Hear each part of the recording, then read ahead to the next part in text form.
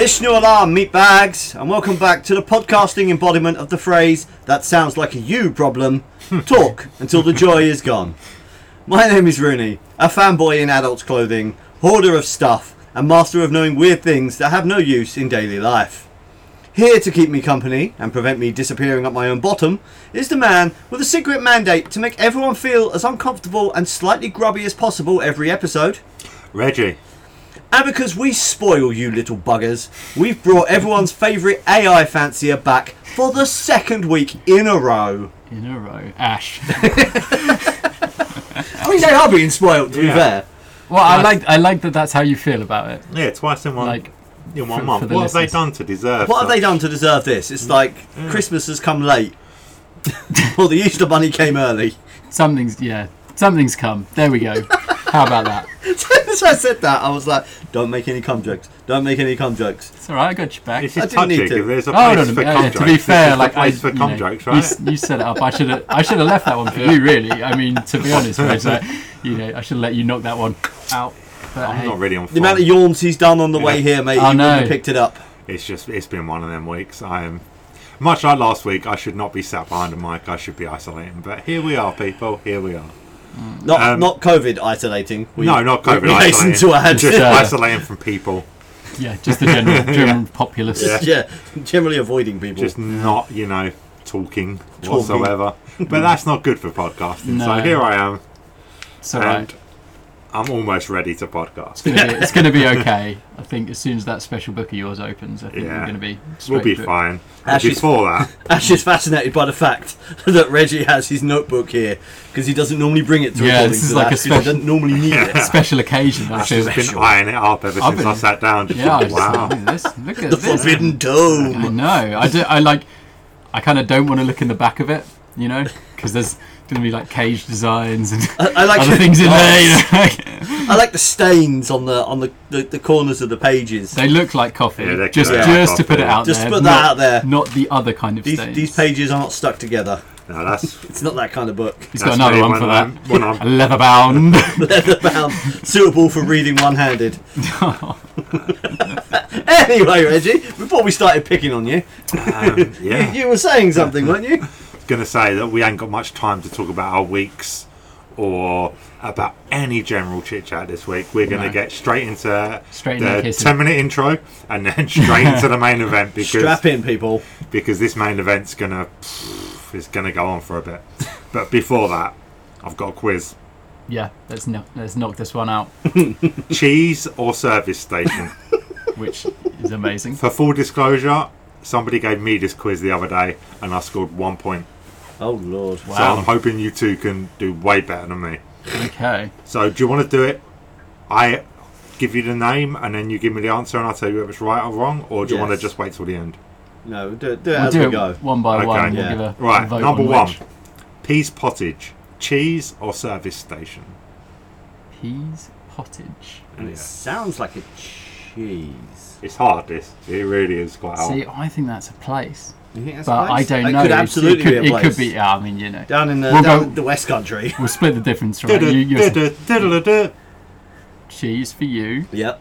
I'll go place. Okay. Okay. You're not a team. Okay. Right. Oh, we could go with a team. I think it would be a team. I thought you were going to be a team. But that could take longer, to be fair, because now I'm happy to go with place. Okay. Go with place. Yeah. Right. 1-0. So you've already equalled me. Yeah. All right. Yeah. We'll go 1 tick.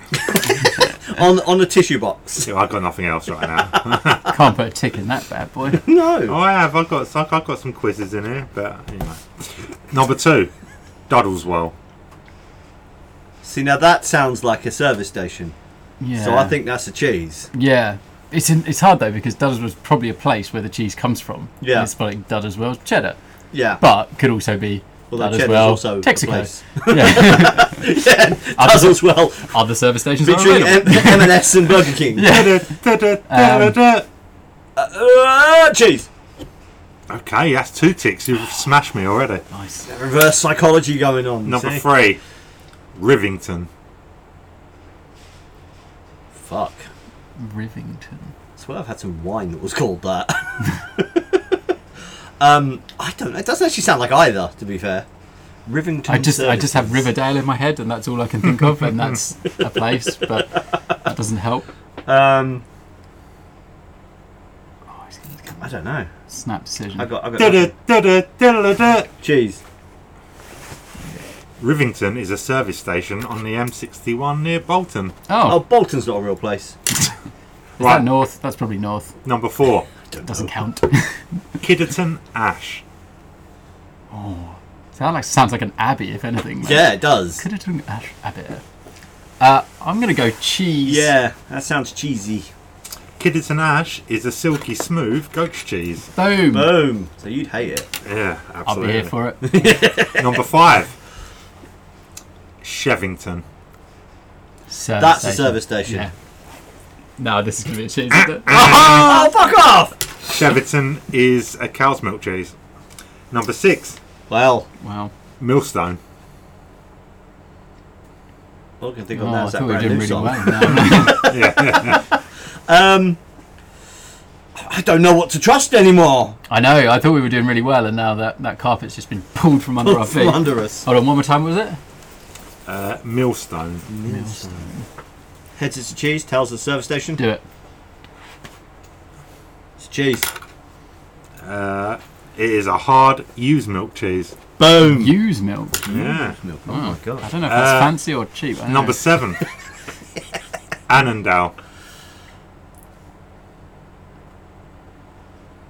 I know that's a place. Arundale's a place. So's Annandale.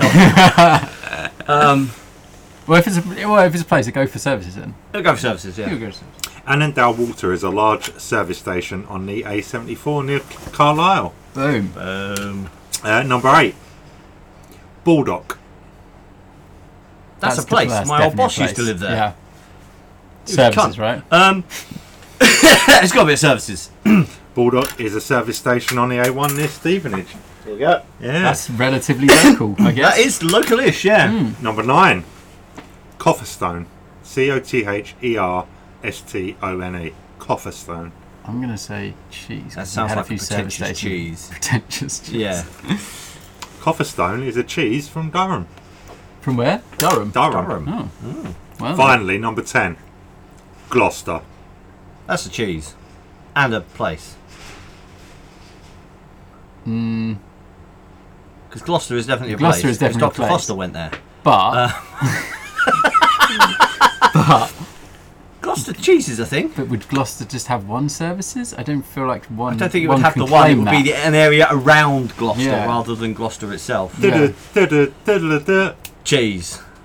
Gloucester is a cruel trick because it is both a cheese and a service station on the M5. So that's half a tick. So I'll then. give you a half. So you got 1, 2, 3, 4, 5, 6, 7.5 7.5. out of 10. That's probably the best score I've got in any test. Yeah. Fuck me, It that's just- more than that's like 75%. It God damn! just proves that I'm still on a losing streak as well because I got like 1 out You of got 10. one. Hey, Yeah. quick side note. Did you know you can't leave school anymore? Like, you know how you used to be able to leave school at 18? So you have to, 16. Yeah. You have to stay on until 18 now. Yeah, I and if know. you don't pass your exams, they make you stay. And you Yep. have to pay for them. I mean, my wife's a teacher, but I had no idea. Yeah. She's primary, in Yeah. my defence. But I didn't know that was the thing. I only found out the other day. Like, last night, in fact. I went to see my mate Daddy, and he was talking about his nephews or nieces or whatever they are. And they're incredibly old now. And you're like, what?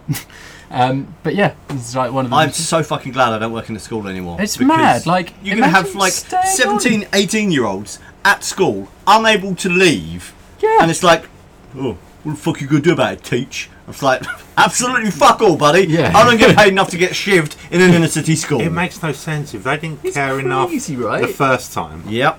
to pass their exams.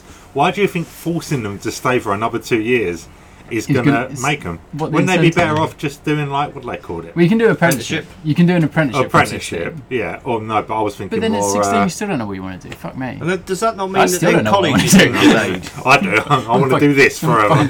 38 and I've got So you no don't clue. go to college until you're 18? And if you do a 2-year course at college, you wouldn't finish until you're 20, which means you wouldn't be starting college until you're 20. No, I think you have to university stay, in 2021. So you finish in year 11, but you have to go to either a college or a so sixth it'll form. be So it'll you be would more be- like A levels. So yeah, you'd have to stay unless on you to don't your- pass your or an apprenticeship. GCSEs. So then do you have to do a year retake of your GCSEs and then do 2 more Now years that of A part I levels? don't know. I don't but I know. was just It I like- kind of want to go back to school Tracking just to children. fuck with the system now. yeah, me too. Because it's like, I found my GCSEs. Well, you got to retake them. All right, repeat. Found them again, buddy. I mean, I don't give a fuck. I'll stay until I'm 25. Who cares? So if you think they went badly the first time round, fuck me. Well, the good thing is, if you've got a truanting child, obviously, as a parent, you're the one that gets fined. Once they turn 18, they can get fucked. Cody, if you're listening to this, mate, and you're deciding to do that, that shit will get repealed. As soon as these cunt rags get out of office, it'll be repealed again. Yeah, well, we'll see about I mean, that. I just Because it's don't, fucking stupid. I don't see the point. That's mad, right? Anyway. Unless you're going to extend GCSEs till the age of 18, Yeah. and then It makes no sense. make it like an American school where you don't actually graduate until you're 18. Yeah. So you come out of school That's legally fine. an adult. Yeah. Yeah, but then Yeah. you could offer like a much more broader spectrum Yeah. of stuff. Well, But I mean, the that- apprenticeships and stuff are out there, but fuck me, like. Ugh. Anyway, right. Educational nonsense. And educational nonsense there. That was an interesting aside. Things I learned. So, what are we talking about today, boyos? This week we watched an entire series of a Star Wars show. This didn't week, we? Yeah, we we've did. mostly been watching Star You Wars. say this week, last night and today, in Snap. between, doing quite a few other things, including So- going out to see a mate last night who I was like, I'll come over early because I need to be home early because I need to binge watch like all of these episodes. I'll tell you what as well, it was the creator. I had a little morning off, and I say morning off, like I didn't have to wait to be till 10, which is unusual for me. And I was like, right, and I got up and I'd seen that the creator was on Disney, and I was like, that's Oh, yeah, been, that looks really good, everyone's been actually. raving about that. And I even had somebody who I haven't spoken to in ages message me and another guy I used to live with and said, if you haven't seen it, go and see it. And This is the first I I've haven't ever for heard of years. it. But anyway, Really? so I was like, I'll watch that. And it turns out it was 2 hours long and I had to do it in 2 bits because I ran out of time that morning. And then I came home and watched the rest of it later. And then afterwards I was like, you're a dick. You should have started because it's 8 episodes. Admittedly, they're all slightly different run times. Yeah. But We were talking about this on the way here. Yeah, I managed to do like 3 last night when I got back from my mate's house at like 11 o'clock at night. So I just did 3. Actually, I might have been home a bit earlier than that. Anyway, and then I got up. I set my alarm for 7 o'clock this morning. Got up early, managed another 3.5 episodes, and then watched the rest of it after I got back from this party that Ada went to. I was convinced Then I until got- yesterday. Put my jacket on, came here. Literally, I finished watching it, got in the shower, and then came here.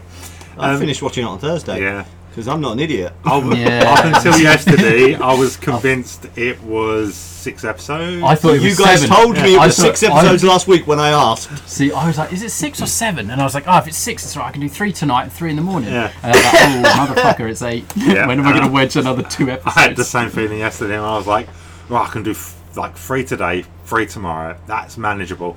Oh, hang on, it's going to have to be 4 today and then 4 tomorrow.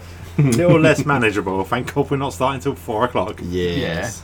That But, was one of the reasons. I was just like, oh, sweet, I get 20 minutes at home just to finish the last 10 minutes, make a sandwich, then leave. By the way, folks, we're talking about Ahsoka. I was about to say, Oh, yeah. have we even Star mentioned Wars the title? Ahsoka. We've had like 5 minutes talking about how we watched it and how many episodes there are. We hadn't actually mentioned what it was we watched.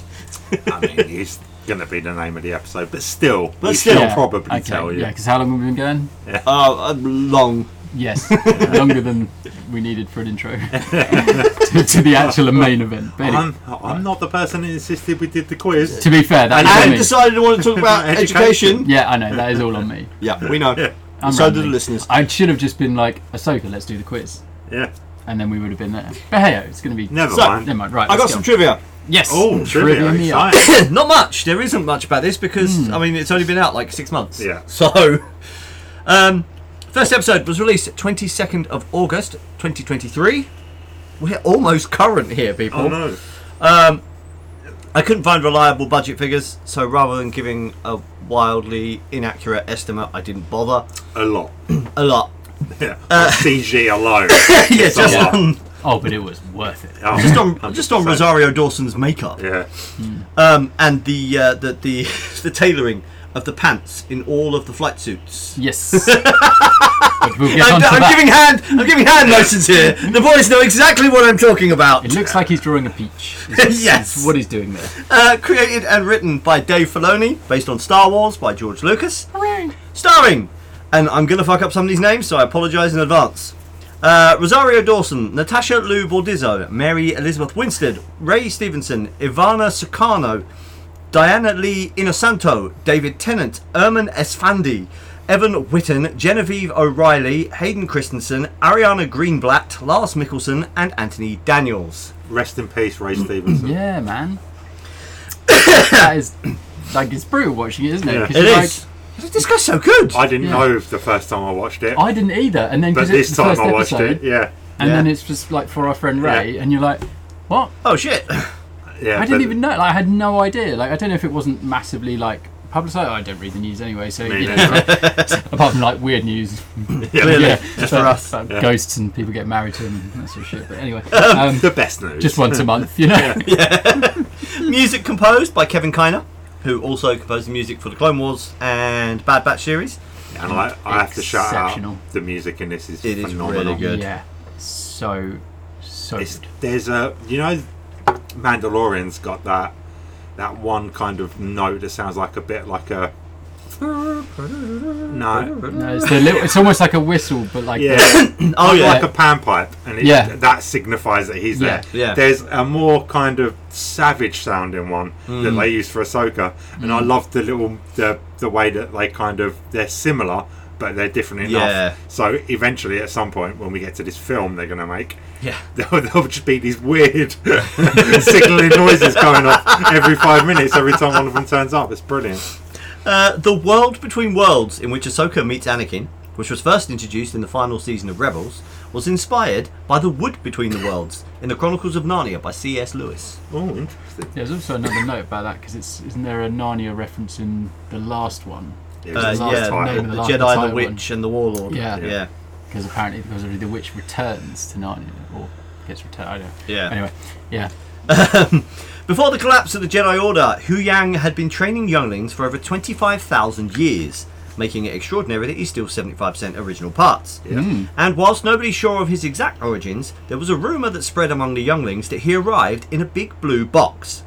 This is a reference to the TARDIS from Doctor Who, which takes the form of a 1950s blue police call box, even, where David Tennant, the voice of Hu Yang, played the 10th and 14th Doctors. Yes, indeed. I have to admit, I did not know it was David Tennant the first time I watched it. It was How only can you not recognise David Tennant's voice? I didn't either. But obviously, after the first couple of episodes, I was curious, and then I was like, "Oh shit!" He has one of the most recognisable voices. It's through like a that's the robot weird, Vox code. Yeah, it is through a robot. I recognised it in bloody Clone Wars when he shows up. I didn't know it was him. I watched the entire season. Didn't know. This time round, I put it on and I see his name in the credits, and I'm like, "Huh." And then, as soon as I read his name, I was just It's like, obvious. It's Yeah. so obvious. How did I miss this? Oh the yeah, first like time? it was. Yeah. He's basically doing his Doctor Who voice as Yeah. well. Well, it depends if you watch Doctor Who, right? I haven't. Yeah, I I've haven't. watched half a dozen of his episodes, and that's it. I'm a big I'm not David Doctor Who Tennant fan, but not enough to watch Doctor fucking Who. No. The music that plays during the end credits is called Sabine's Suite, and was first introduced in Season 3 of Star Wars Rebels during the episode Trials of the Darksaber. Mary Elizabeth Winstead, who plays Hera Syndulla, is married to Ewan McGregor, who obviously played Obi-Wan Kenobi in the prequel trilogy and Obi-Wan Kenobi. Yeah. I did not know that until I was doing this, and I was like, kind of want to high-five Ewan McGregor now. You say that, but apparently he had like a wife and a kid, and he left them to be with her. So that's kind of Understandable. You seen her flight suit? This was pre-flight suit. Have you seen her, Leku? Oh, that's so hard, my glasses fell off. Ahsoka's ship has the serial number T61974. Dave Filoni's birth date is 7/6/1974. Banging. Okay. I like that. Ahsoka's preferred lightsaber combat style, utilising dual shoto or short-bladed lightsabers, is known as Jarkai. This style is based on the national Filipino martial art called Kali, or more commonly, Eskrima. Stick fighting. Yes. Fascinating. Sweet hilts as well. There's a couple of moments where you see the really nice hilts, but the triangular inlay pattern and stuff is so. They've almost got the stylized for that, like katana. Wrestling wrap pattern on them. Really nicely done. And there's a wicked reference right at the end as well, right in the last episode. But we'll get on to that. We'll get to that. Notes on that. Notes on that. The first live-action appearance of Ahsoka Tano, played by Rosario Dawson, was in Chapter 13, The Jedi, of The Mandalorian. It was released on November 27th, 2020. Bruce Lee's 80th birthday.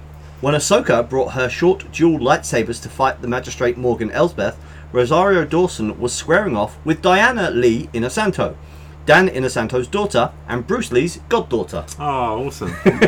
All connected. Ahsoka's name, verbatim in Japanese, means "oh really." Oh. I wish it meant "hello there." Yeah. Although that the "oh really" Hera could come straight out of everyone's mouth. Yeah. The theoretical physics behind the hyperring actually exists. It works on the theory that the ring that has a ship within the circle will stay completely stationary. However, the hyperring will move space around it. Neither the ring itself nor the ship moves, but space around it does, making travelling great distances theoretically possible. So that's how we're going to explore space, apparently. Sweet. We're just going to get a big ear spacer and put spaceships in them. Nice. Yep, nope. It doesn't make sense to me either, but to people with bigger brains than us, it does. I'm just thinking about, it's in Event Horizon, right, where he gets the 2 bits of paper and then fold space. Yeah. This is not folding space. This is effectively moving space around you, rather than moving yourself through space. Kind of like Jamiroquai in that Virtual Insanity video. It's a callback to last week. Hey, nice. Yeah. Oh, we can't get Oh my god. I don't know about you guys, but my list has changed twice already. Oh, absolutely. I just kept on thinking through shit. I was just anyway. Diana Lee Inosanto requested that Morgan Elsbeth be #spoilers killed by the blade of Talzin she was bequeathed during her climactic fight with Ahsoka, as she felt it would be a powerful ending for her character. Did she know her character had to die, or did she request that her character died? Because if she... it's part of the storyline that her character died. Obviously, that's how... The details of how it happens, I was going to say, she's just requested herself right out of a contract. She's just doing a fucking Harrison Ford, mate. Anakin's line, "I've heard that before," in response to Ahsoka saying she won't fight him, was suggested by Hayden Christensen on set. Nice. Awesome.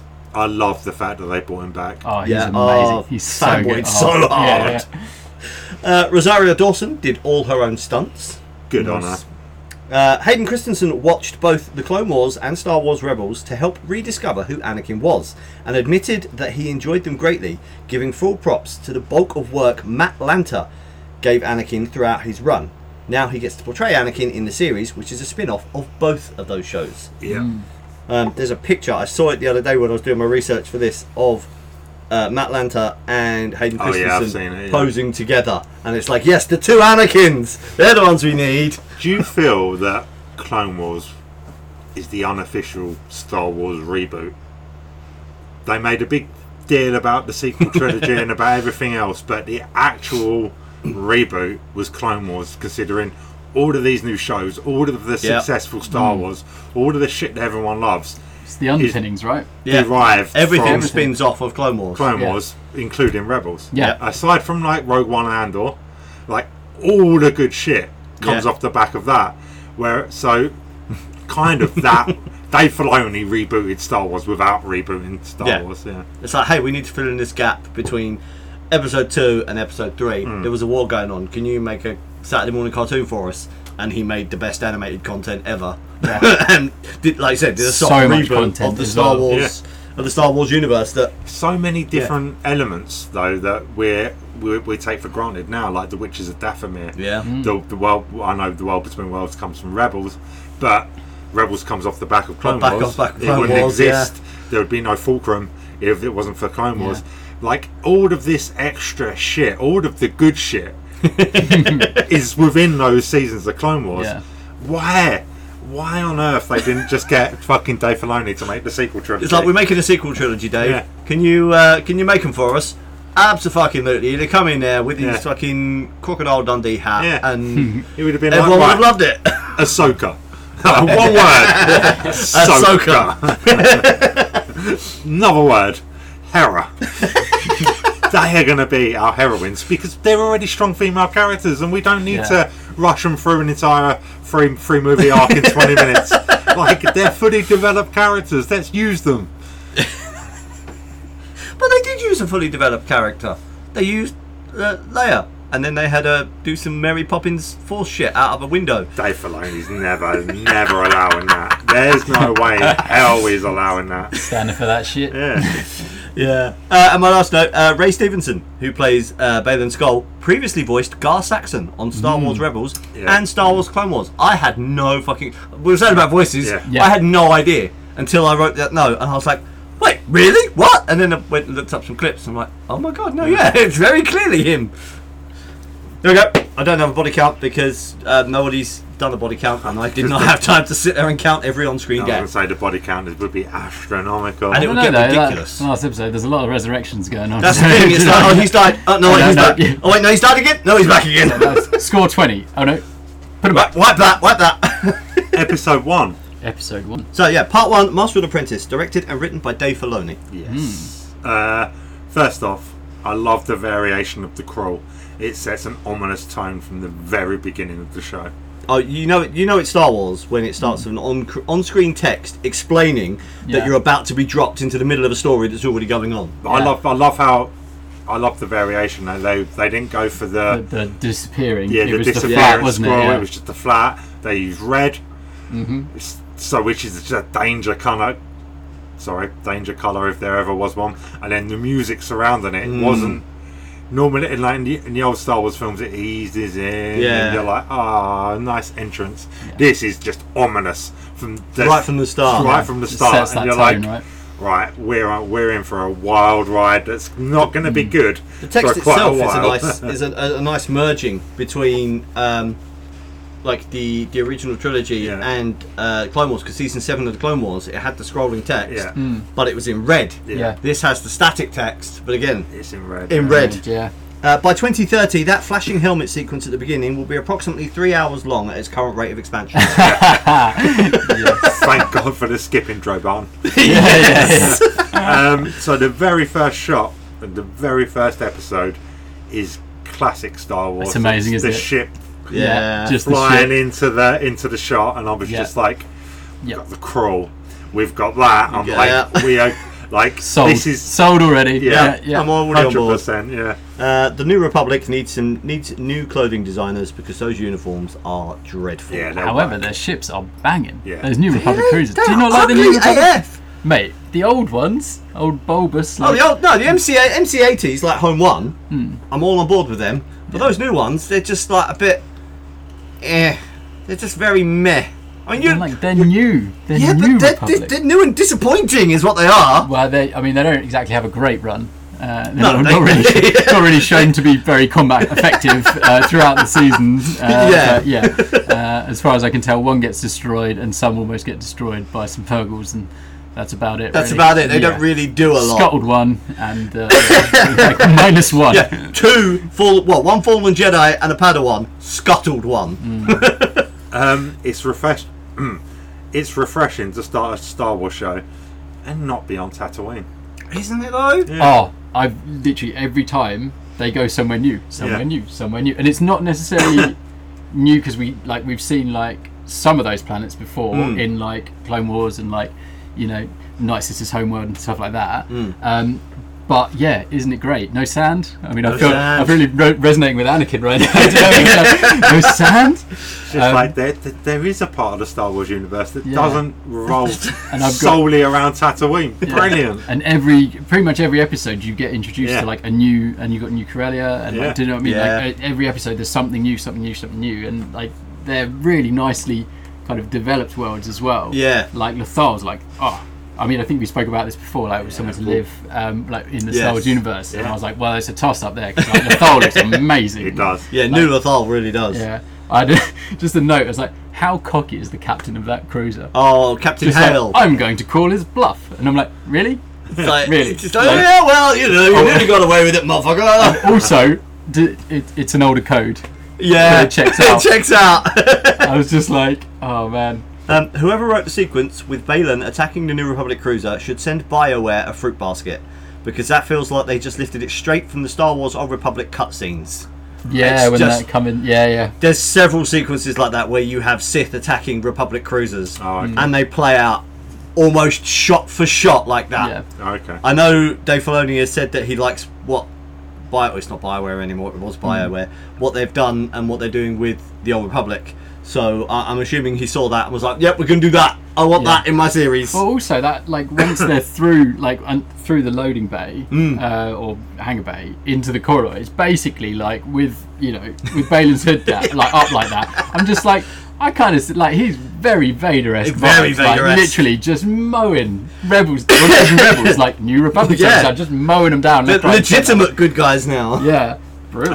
The rock carving that Ahsoka comes face to face with when she gets to that temple looks like a grey. It's got that. The face just looks like a grey. My note on that is, when did the galaxy far, far away get access to the pieces of Eden? I don't know what the pieces You of ever play? Eden is. You guys aren't Assassin's Creed fans, are you? In it, there's these artifacts from like a primogenitor race, and the most easily recognisable ones are the apples of Eden, which that glowy thing, that's them. They are exactly the same. I was like, is that a piece of Eden? What the fuck? Wait, now it's projecting a map. That is a piece of Eden. This episode has a great introduction to the Ahsoka character. She completes her arc from The Mandalorian and displays just how formidable she is. Yeah. So we see her, she kind of breaks in, does her thing. She's like, fuck these ruins. Yeah. And then, did you notice she wasn't even holding her lightsabers? Yeah. She just throws them down with the Force and then just spins them round, and you're like, she's been training. She's been practicing. She's been keeping up with her training. It's like nice. that, for anybody that hasn't seen the Clone Wars, hasn't seen Rebels, like Star Wars from afar, is watching it so they can be in the loop. Like, that is the perfect introduction for that character. Like, you get to see just how capable she is. You get introduced to her. She's a Jedi, and it's like, right, now we can start telling. Telling the story. We've established who she is, and then Indiana Jones vibes. Like, when she's in there for sure, like, just like she's leaning down underneath. I was expecting her to like pull out like a sack of sand at any point and just like replace the thing. Like, but it's nice we get the chance to see a real world Lothal. Yes. I mean, really, like, and prospering as well. Prosperous, like, really doing well.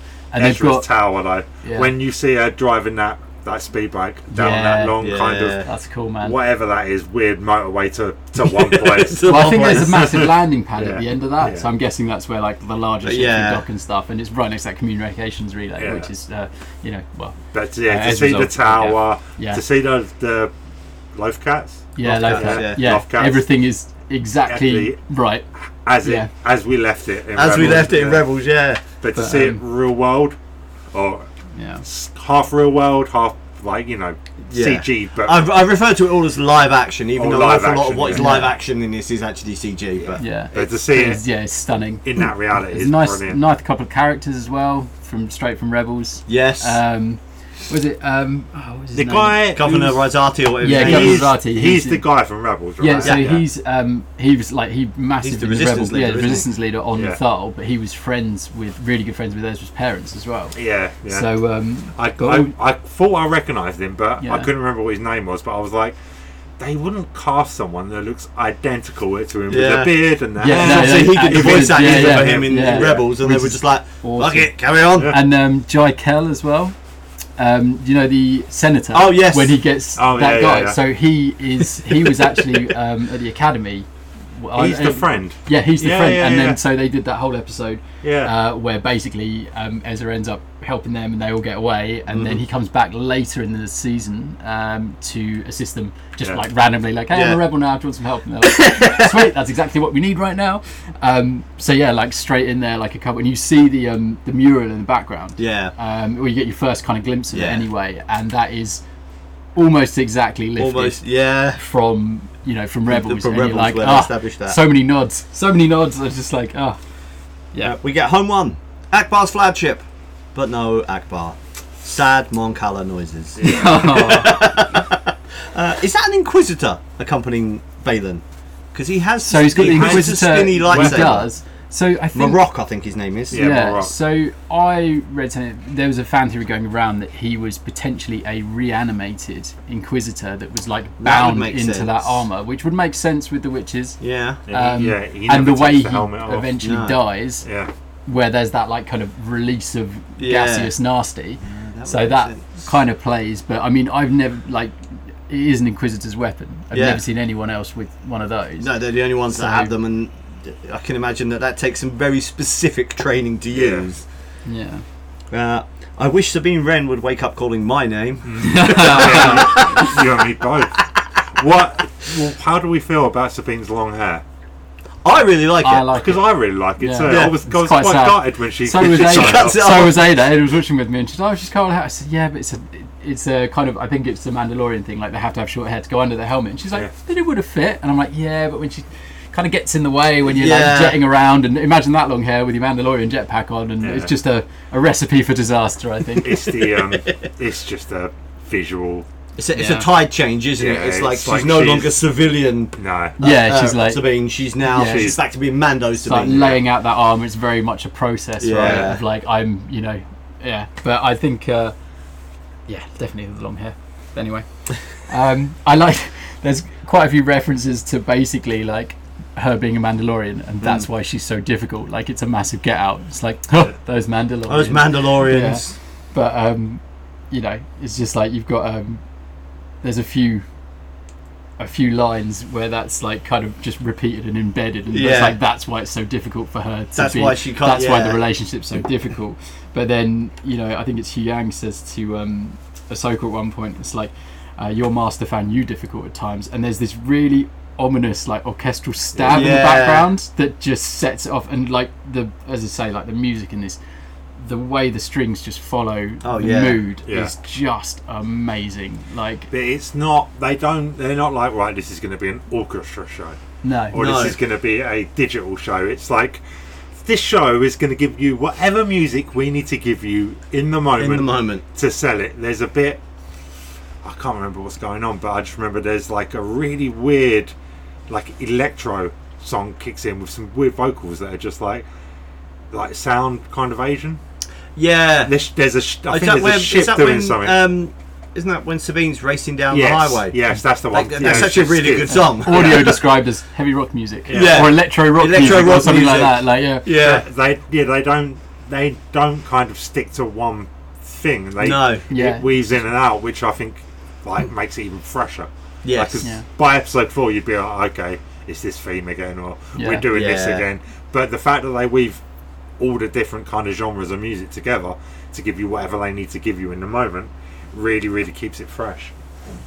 Ahsoka's ship is an Old Republic T6 shuttle, as previously used by the Jedi Order, both before and during the Clone Wars. Is that the ship that they liberate from the shipbuilding yard in Rebels?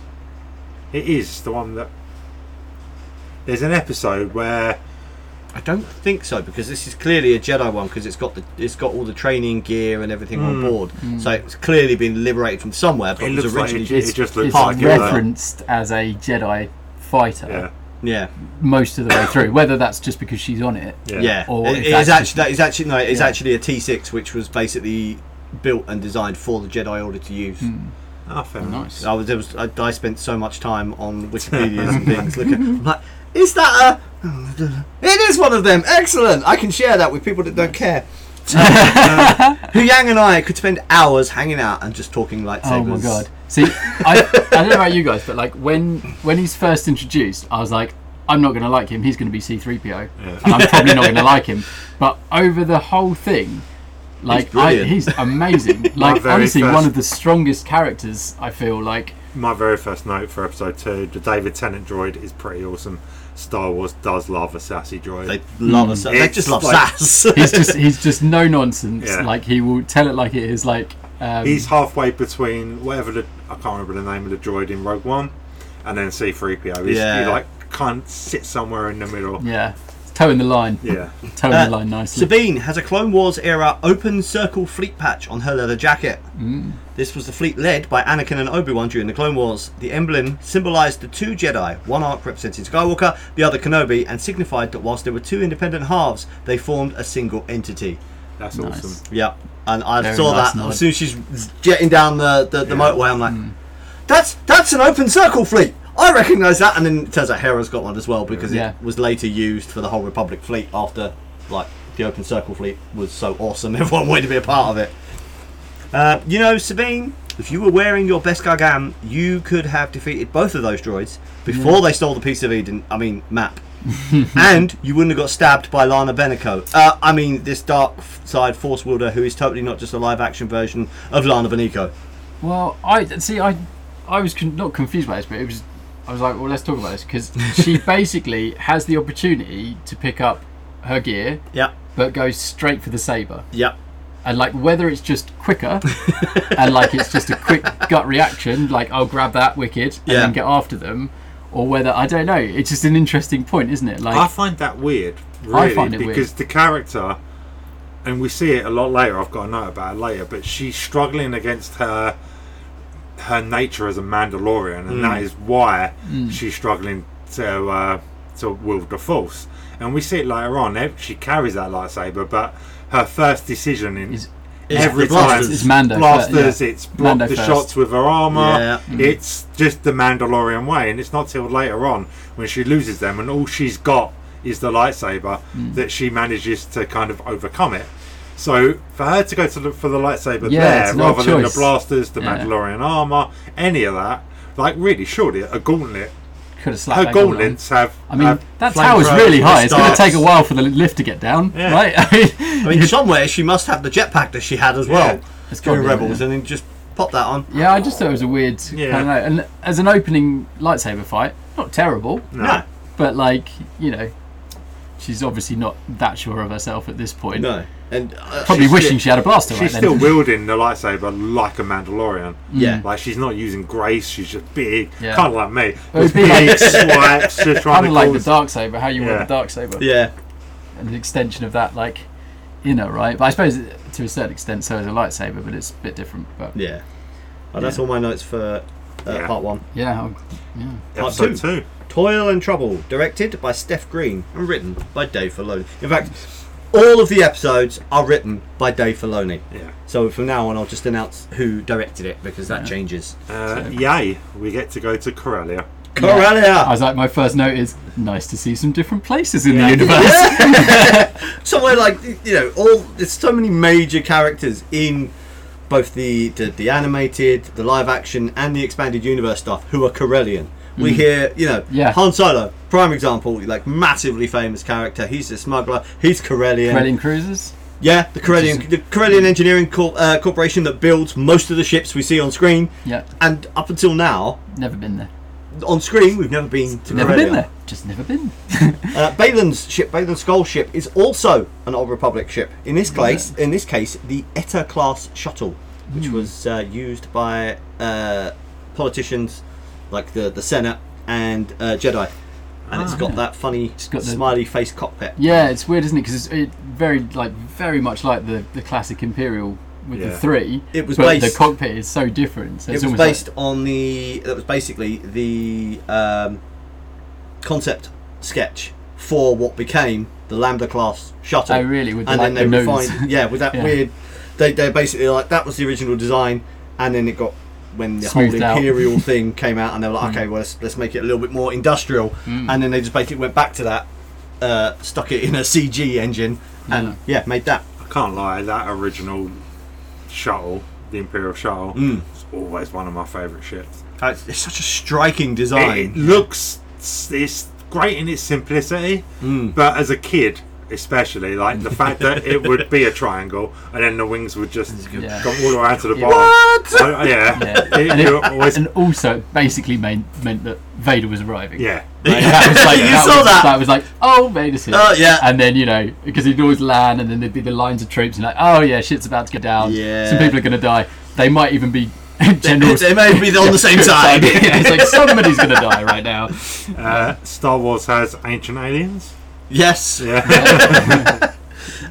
Perhaps we should perform this somewhere else. I say go for it. Because you're a hologram. Yeah, it's nice, isn't it?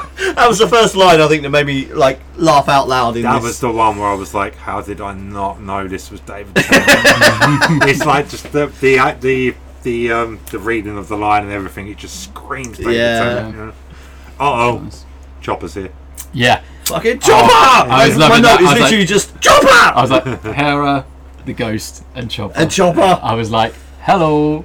And again, everything exactly as it should should be, right? Like everything, all the detailing, like on the paint job. Yes, on the ghost.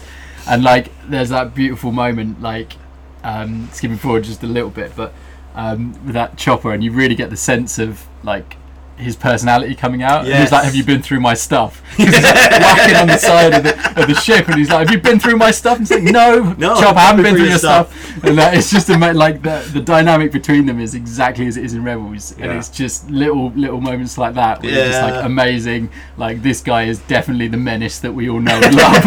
And if there's any droid in the Star Wars universe that you would be confident to put in charge of your child's safety, it's a psychopath like Chopper. It's ridiculous, but like all the screenshots and stuff I saw before I actually, this is the first time I've seen this, obviously. And out of all the screenshots I saw coming out of it, the one that made me most excited was when I saw the screenshot of Chopper, and it was just straight from Rebels. I was like, they've got it spot on. Yeah. And I was so excited to see him appear. I was never a fan of Chopper in Rebels. Like, I wasn't a fan of a lot of them in the first 2 seasons, but by the end, everyone but Chopper had won me over. But I was just like, Chopper's just fucking annoying. But in Chopper this, will fuck you up if he hears you say that, mate. In this, he hasn't got the that massive part to play. But the times he is on screen, I'm like, oh, it's Chopper. He chews the scenery, which is ridiculous considering he doesn't actually say any words. Although sometimes he's understandable. Yes, there is almost some, there are I some can't remember who does the voice acting for him. Words. One of the people I think that I read out actually does the voice. No, I think it's Filoni does the voice acting for him. And it's obviously just like through like this really heavy vocoder. A note about it's like Hera's like a proper puppet master. Oh yeah, proper puppet master. But it's funny because in Rebels, like Ezra and Sabine were like their children, like they were like a family. And obviously she's just doing that mothery, like I just want behind the scenes. It's funny trying to do it with Ahsoka, who was never really like, she was involved and like a what I would say was like a family friend in the rebellion, but like was never part of that crew, like integral like that. But it's just, there's some really nice moments, but she's just really pushy, in the background. But then there's that really nice scene as well with Huyang and Sabine, where they're just kind of standing at the window, and he's like talking about, oh, did you keep up with the training and da-da-da, and he's just like, and he's like, the only time you're wasting is your own. Yes. And then that classic line, which was actually part of the trailer as well, which was, well, perhaps it's time to begin again. Yeah. And that was from the trailer, and like when I remember when I first saw the trailer, you're like, ooh.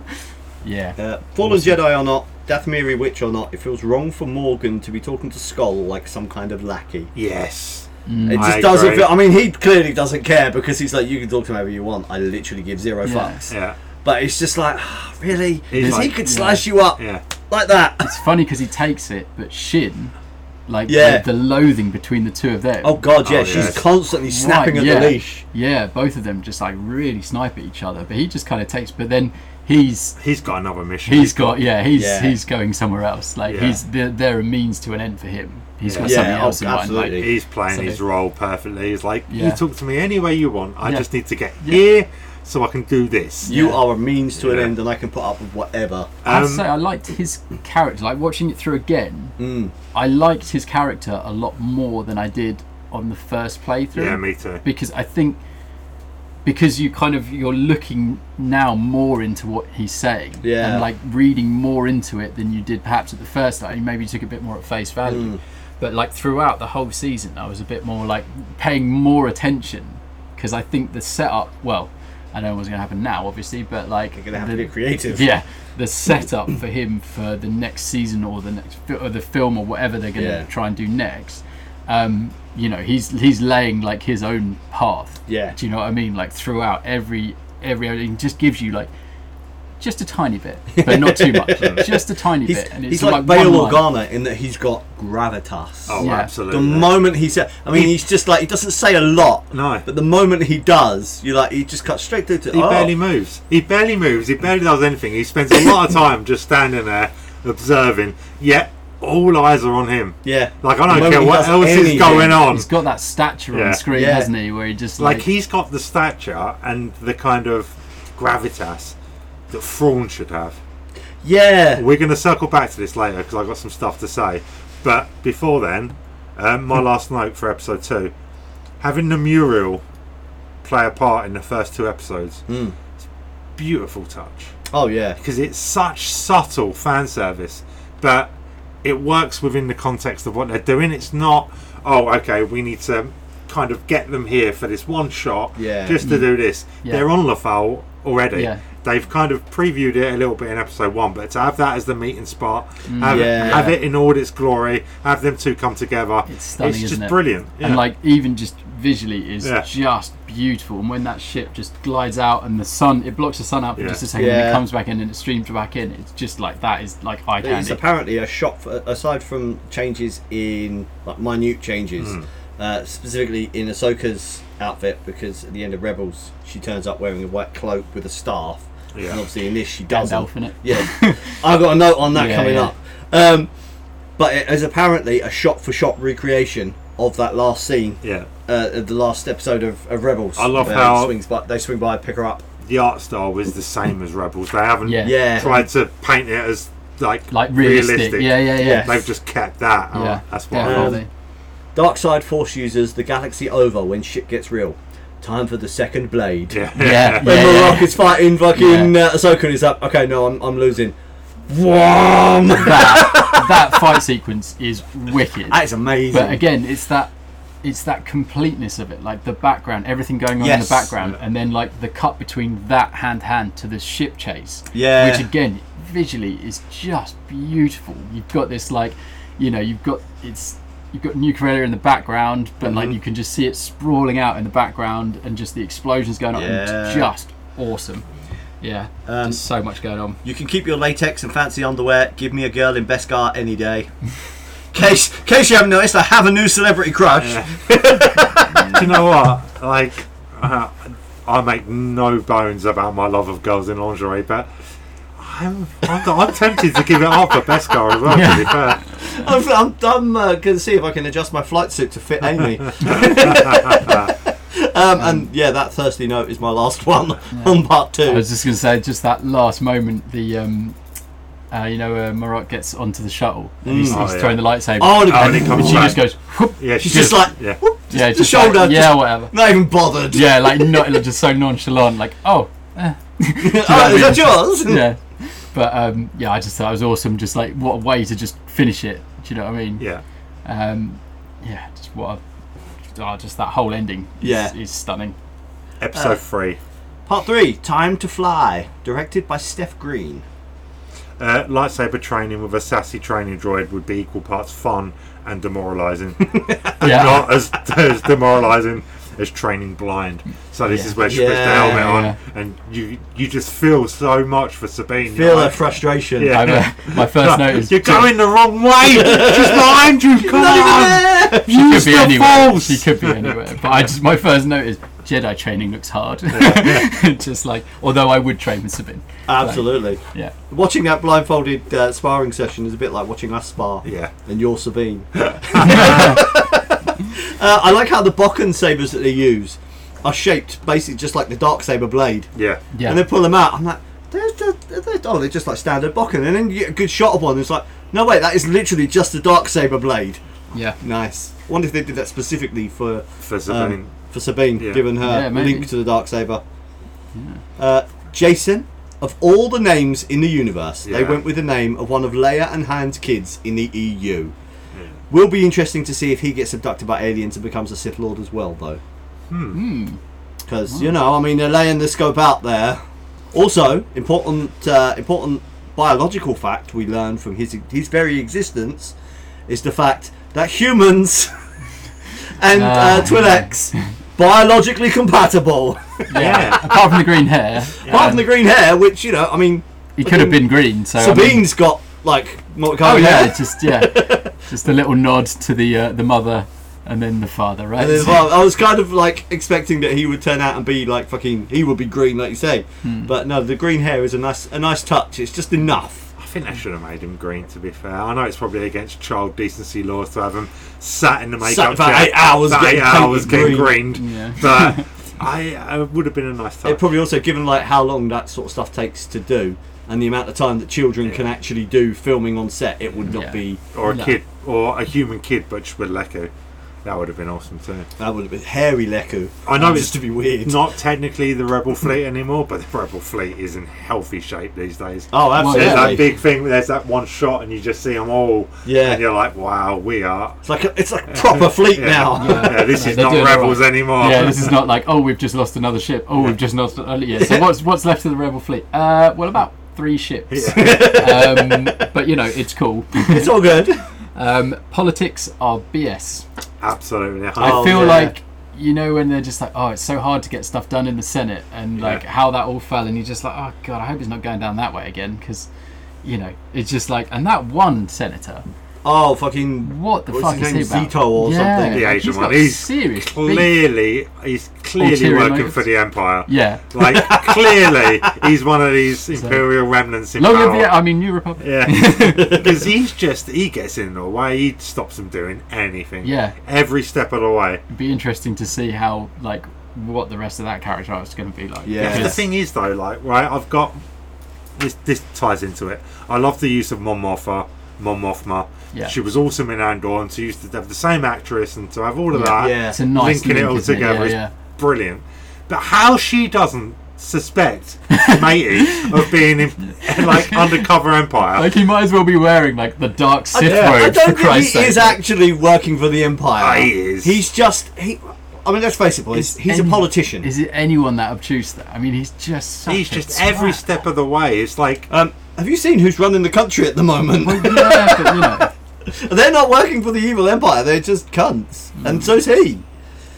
I love how relaxed Ahsoka is about everything. She's been there, seen it and done it. Yeah, but before she has her Rising Gandalf forth. moment, she's just like kind of checked out, and she's just very calm, very underspoken. She folds her arms a lot. She does. I've got this theory about her that I was going to talk about later, but I might as well talk about it now. She is so terrified of giving in to her full capacity as a Jedi after what happened to Anakin that I think part of what we see as cool, calm, and collected is her just trying to hold back, like her true essence. Well, you see that, don't you, when they're fighting? Yeah. And when she's got the lightsaber to his throat, yeah, and you see that. Like that really aggressive little move forward, and then she just collects herself and comes back. But that's like on the edge, right? Yeah. Absolutely. Look at, obviously we watched the Clone Wars animated film like 4 weeks ago, where you see Ahsoka right at the very start of her first appearance. She's green, she's naive. You compare Snips to Ahsoka in this. Oh, God. It's like they're barely even the same character. Trauma Central. Yeah, exactly. Yeah. I don't know what the ships are called, so I've called them the Denab System Fighter ships, but they look like pod racers. Yeah. So it's Shin's ship, especially. Oh, those weird little things. Got the 2 big bits on the side, and then the cockpits. That back. is very reminiscent of General Grievous' ship. Yeah. Yeah. And they're very...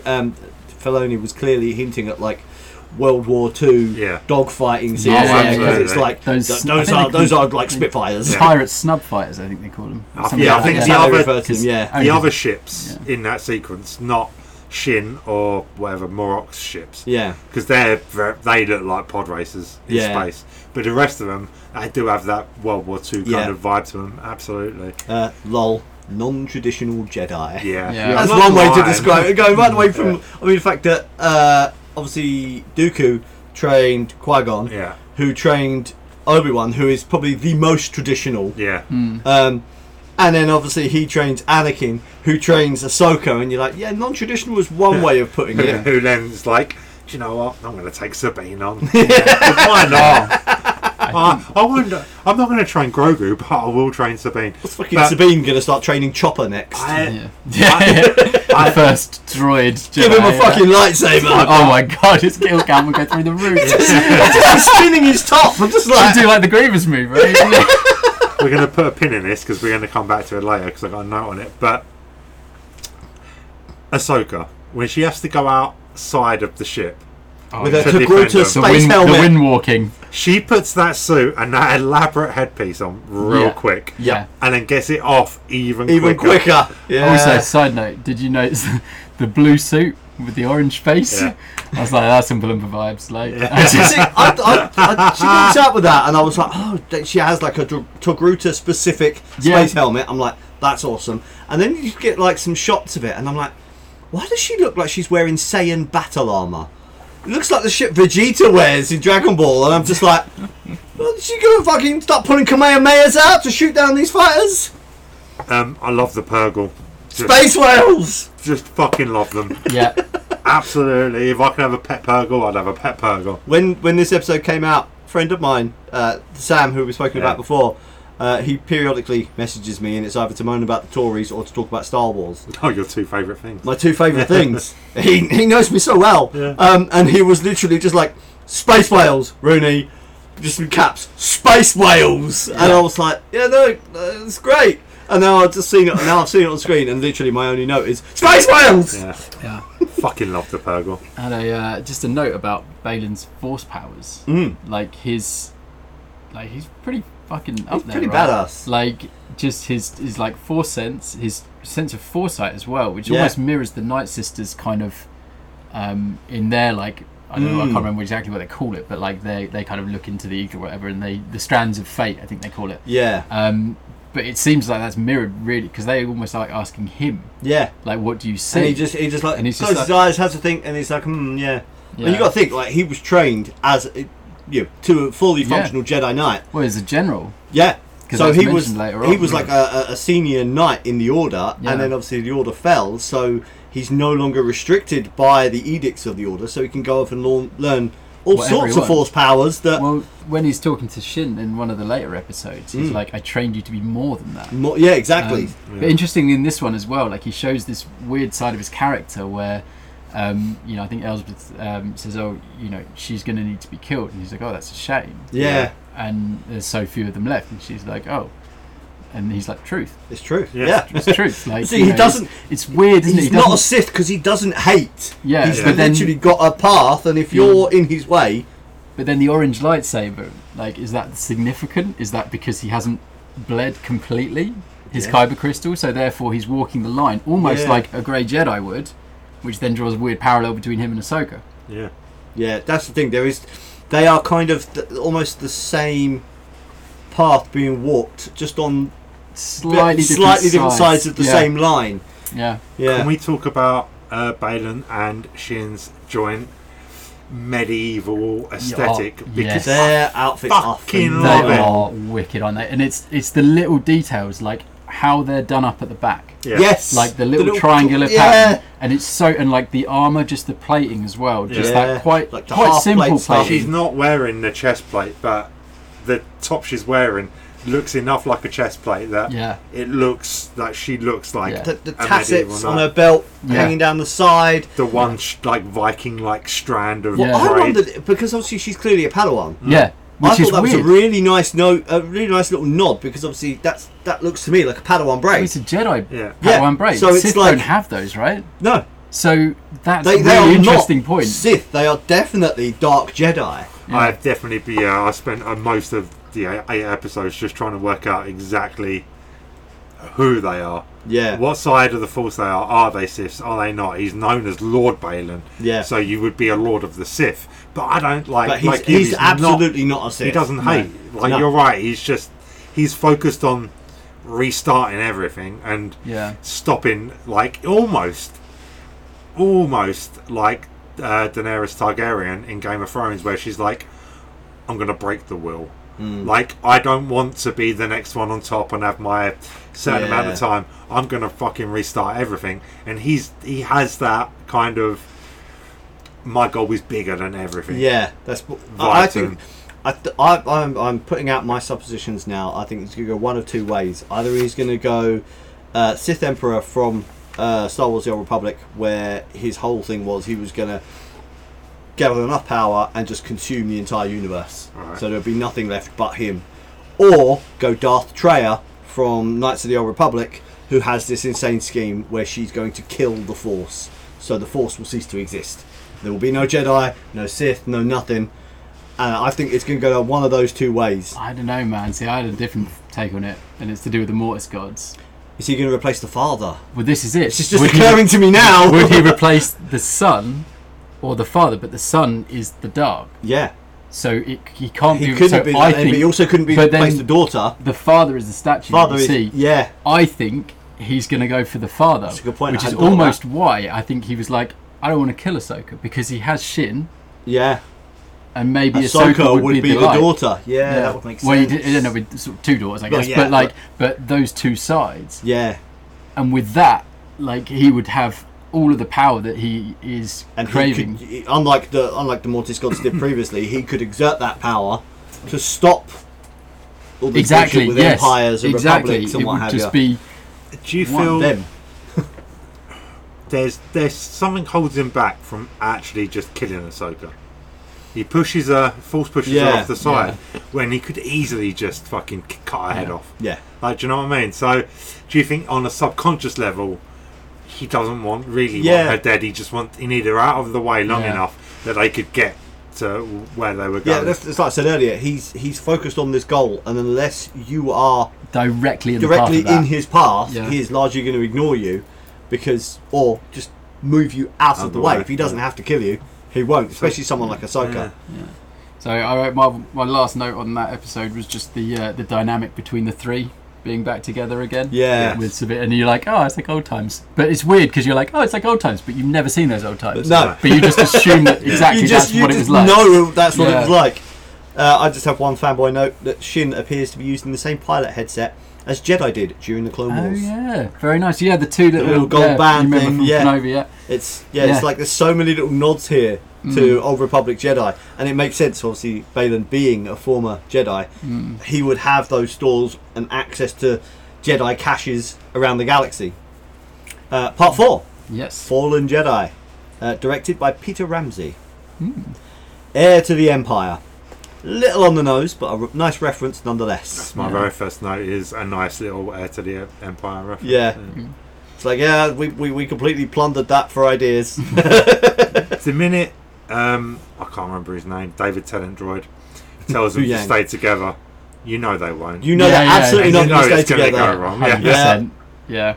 Mando and a Jedi fighting side by side is awesome. Yes. And they complement each other. But then later on, like there's this bit and there's this bit where using a blaster, Mando armor and a lightsaber is fucking unstoppable. Yeah. Like I have a note on it, and judging by Sabine, given the fact that she has almost no control over her force abilities, is not a fully trained Jedi, yet still manages to hold her own almost on the level of Ahsoka, is something else. Yeah. All Jedi should absolutely be wearing Beskar all the time. I don't know why you wouldn't. Why wouldn't you wear Beskar? It's You'd a dangerous galaxy, right? I mean, for Christ's sake, it's really dangerous. It's a really dangerous galaxy. People are always trying to kill you, and if you're wearing blaster and lightsaber-proof armor, and you got the Force and a lightsaber, but if you're covered in Beskar, do you get a bit sloppy?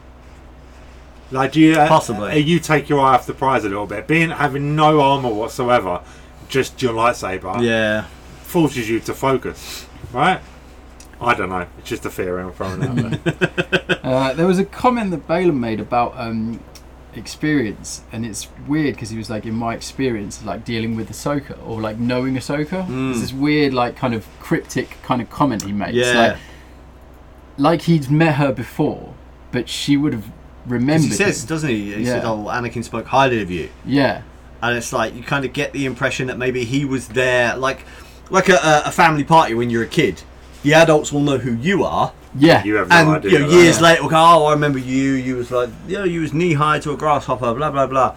you as a kid don't know them because they all just look largely the same. So I wonder if maybe like that it's that sort of situation. Yeah.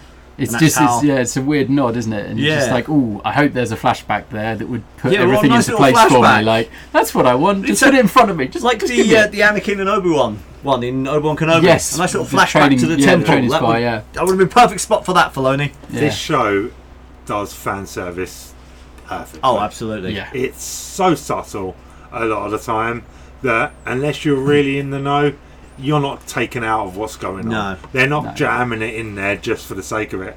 And one of the things I really appreciate is when Carson turns up. Oh, yeah. That's one of my notes. Carson's back! Exclamation mark. He's not even like that big of a character. But to link the man... But he exists in this time frame. Yeah. As the same character that he played in The Mandalorian. So just to kind of bring him from there and put him in here for an actual real reason as well. He's not there for no reason. Shoehorn it in. Like, he's part of the Rebel fleet. It is the perfect, most subtle fan service you can possibly get. Yeah. The hell? Marok was just green gas in a suit. Yeah. What the fuck? Night System, something, Night System. That Balin Ahsoka fight, where they're fighting obviously at the ruins bit. Yeah. It's almost formal.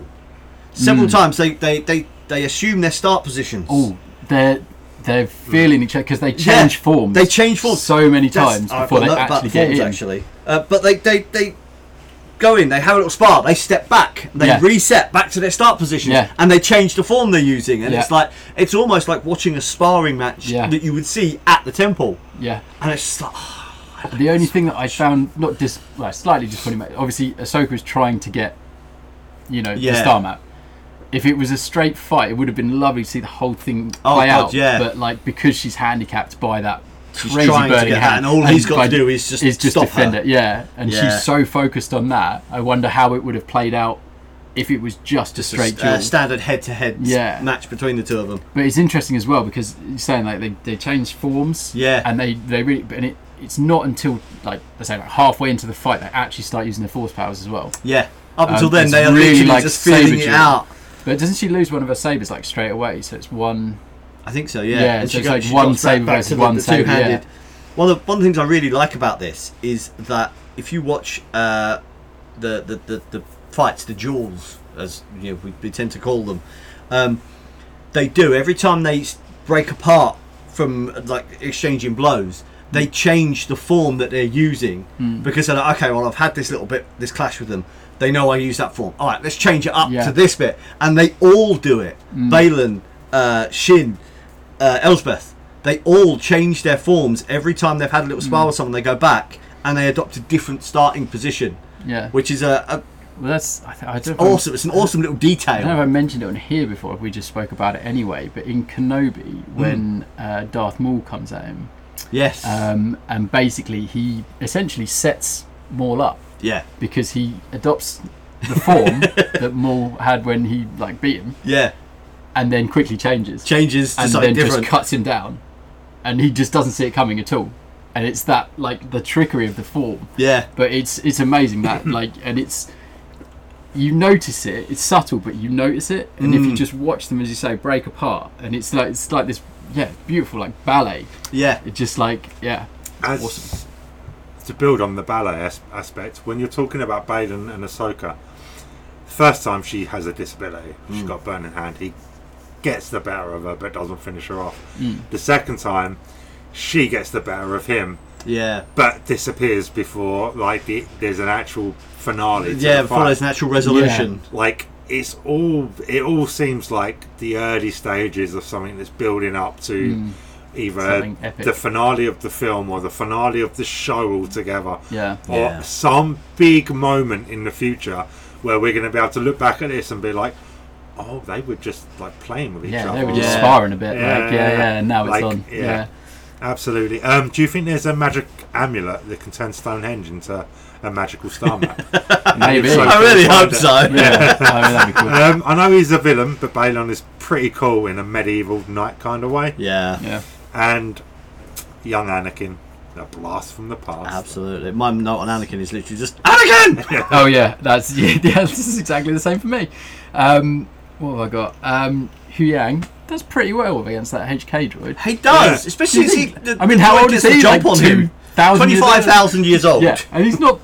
He does alright. Yeah, like, he's not bad. You know, I mean, if he had a weapon of some sort, he would have absolutely wound him. 2 little extra arm bits that come out of it. Yeah, I mean, that's pretty cool. What else were we looking at? Oh, the again, more character development on Baylan as well. It's just like faith. I lost that a long time ago. Yeah. Yes. And again, like, there's that weird parallel between him and Ahsoka. Just like, you know, that she still thinks she did the right thing leaving the Order, and she doesn't regret that decision. And it seems like he's very much of the same. I don't know. With him, I feel like the Order was taken away from him. Yeah, they both had the Order. They both left the Order, but not. She did it through choice, and he did it. Yeah, it was forcible. I think they said that he disappeared at the end of the Clone Wars. Yeah. I think that's what they say. So. Yeah, well, he says at some point, didn't he? Doesn't he? He watched everything. Yeah, well, I was not much older than you. I watched everything I knew burn down. And they say like the Jedi Temple, and he says, yeah. So clearly, he's in and around that at the time, and then disappears because of Order 66. But whilst he's in exile, his eyes are open to. Oh, okay. So there's more power. Yeah, he becomes disillusioned with the Jedi and the Order without the. Almost in an autistic way, without the structure and the routine of the Jedi Order, he's like, there's more. I can just do stuff now. It's fine. You have no power. Lol. Wrist darts. The Mandalorian pocket sand. I just love that because she's like, oh shit, you have no power. Pew pew. That's what I mean about the beginning. Like, just get the gauntlet. Just put the gauntlet on, dude. Don't have the rest of it. Yeah. No one will be seated during the weird Force bullshit sequence. No.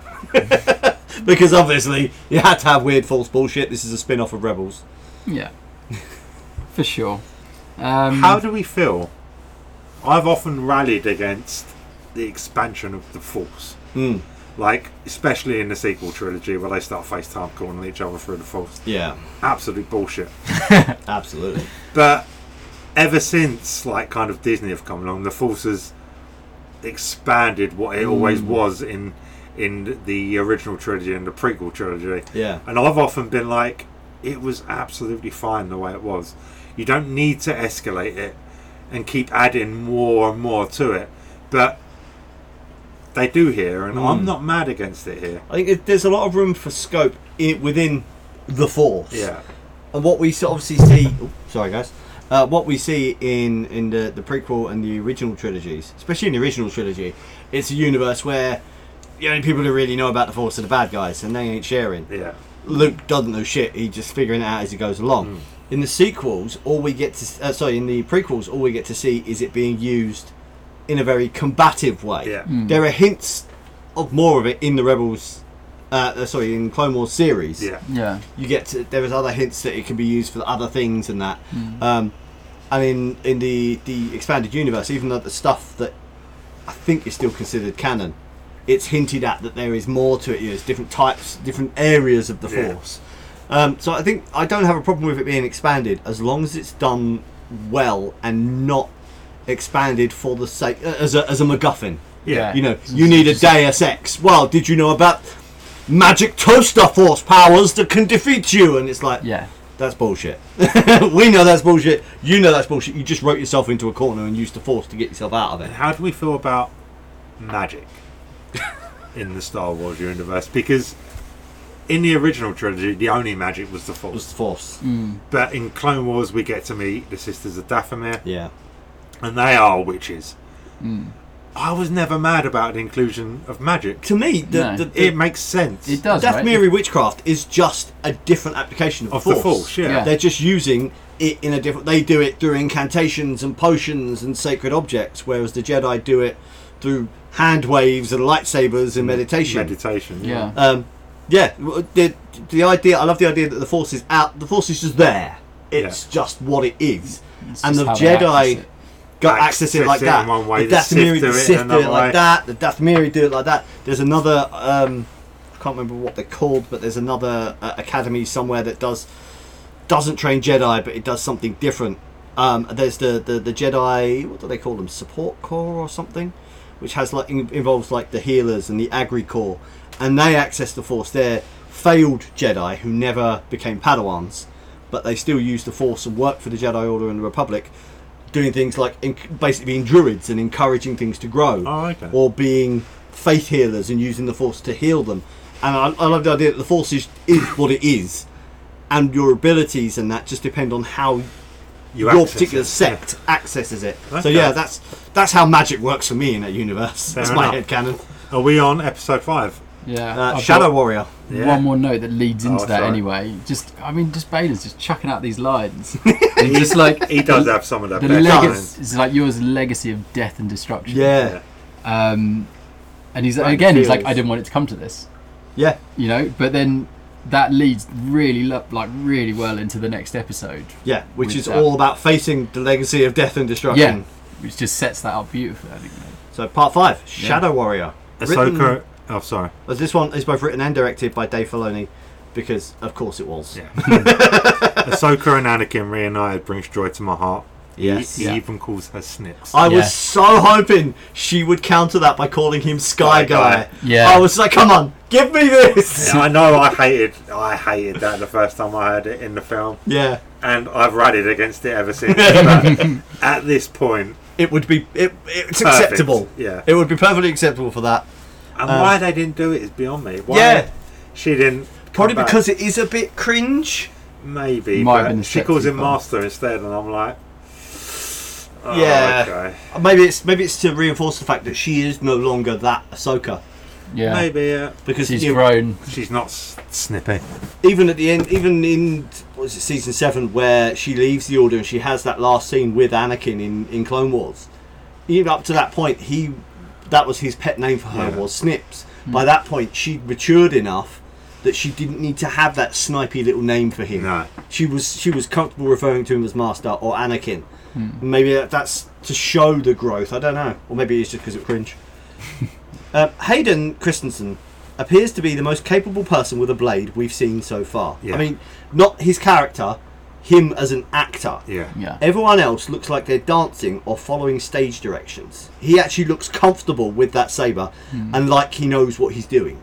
Oh, 100%. It's also worth pointing out that Morgan does later on as well. Oh yeah, but she is a been full waiting martial the artist. Whole season for her to pick up a blade, to get her fucking sword and do, yeah.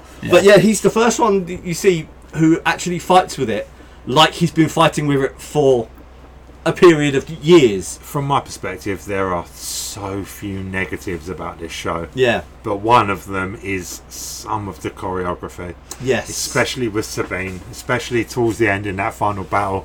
There's certain sequences where you can almost watch her go like, I need to step here, I need to spin here, do that. I need to duck that, I need to do this. Yeah. It happens so quickly that if you're not watching it to talk about it on a podcast, you're like, oh wow, cool, bro. Yeah. But if you're watching it to talk about it on a podcast, you go, maybe they should have shot that one again. I suppose that's the difference between doing a TV show and doing a film. In a film, you'll have someone spend 3 to 6 months training how to handle the sword before you put them on screen, and like they did with Hayden, which and is why it's so Ewan. good now. They had them trained by actual blade masters. Here, obviously, the timescale is much shorter. So your filming window might be 3 months. So you can't have that person spending 3 months learning how to use a sword.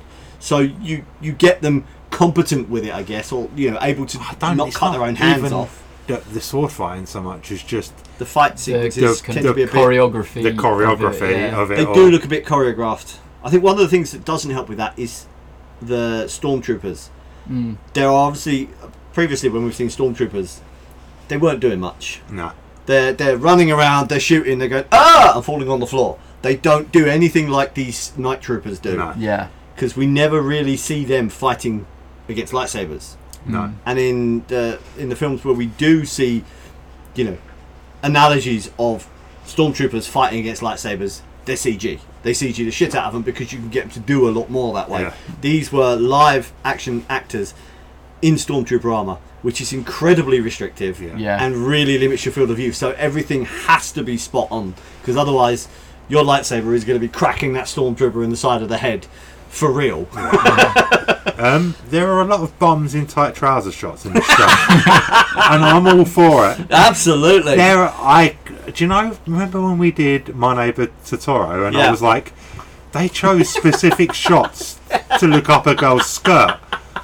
They chose specific shots here, just showing the key female characters walking away from the camera, or bending over, or on their knees, and just that bomb is right there. It's like Dave Filoni has an arse fetish. He knows his audience. Yeah. Carson is so done arguing with Jedi nonsense. Oh, cool. Oh god. Yeah. It's just like, it's a Jedi thing. Oh, yeah, cool. Guess we better get going then. Yeah. Okay. Live action Mark 1 clone armor. Oh my god. That's so good. And then Clone Wars Anakin. Yeah. Oh mate, I put the brutal mess of war brought from animation to real life. That's phenomenal. I'm just like, as soon as he walks in and he's got that cloak, the blue and the red robes with the Vader-esque armor plate around his neck, I'm like, yeah. And then the troopers are running past just like the simulations. Yeah, and then I got Rex, baby. Rex! He's in the Rex! I know Ahsoka's flashback is a nod to one of the Battlefront games. Don't know which one. Never played them. I just read it somewhere. But seeing a real world version of the Clone Wars makes me so happy in my soul. Yes, absolutely. Oh, it's so good. I think it is a crying shame they couldn't find some way to bring back Kanan, even if he was just a Force Ghost. Just a Force Ghost, I would have taken the wolf.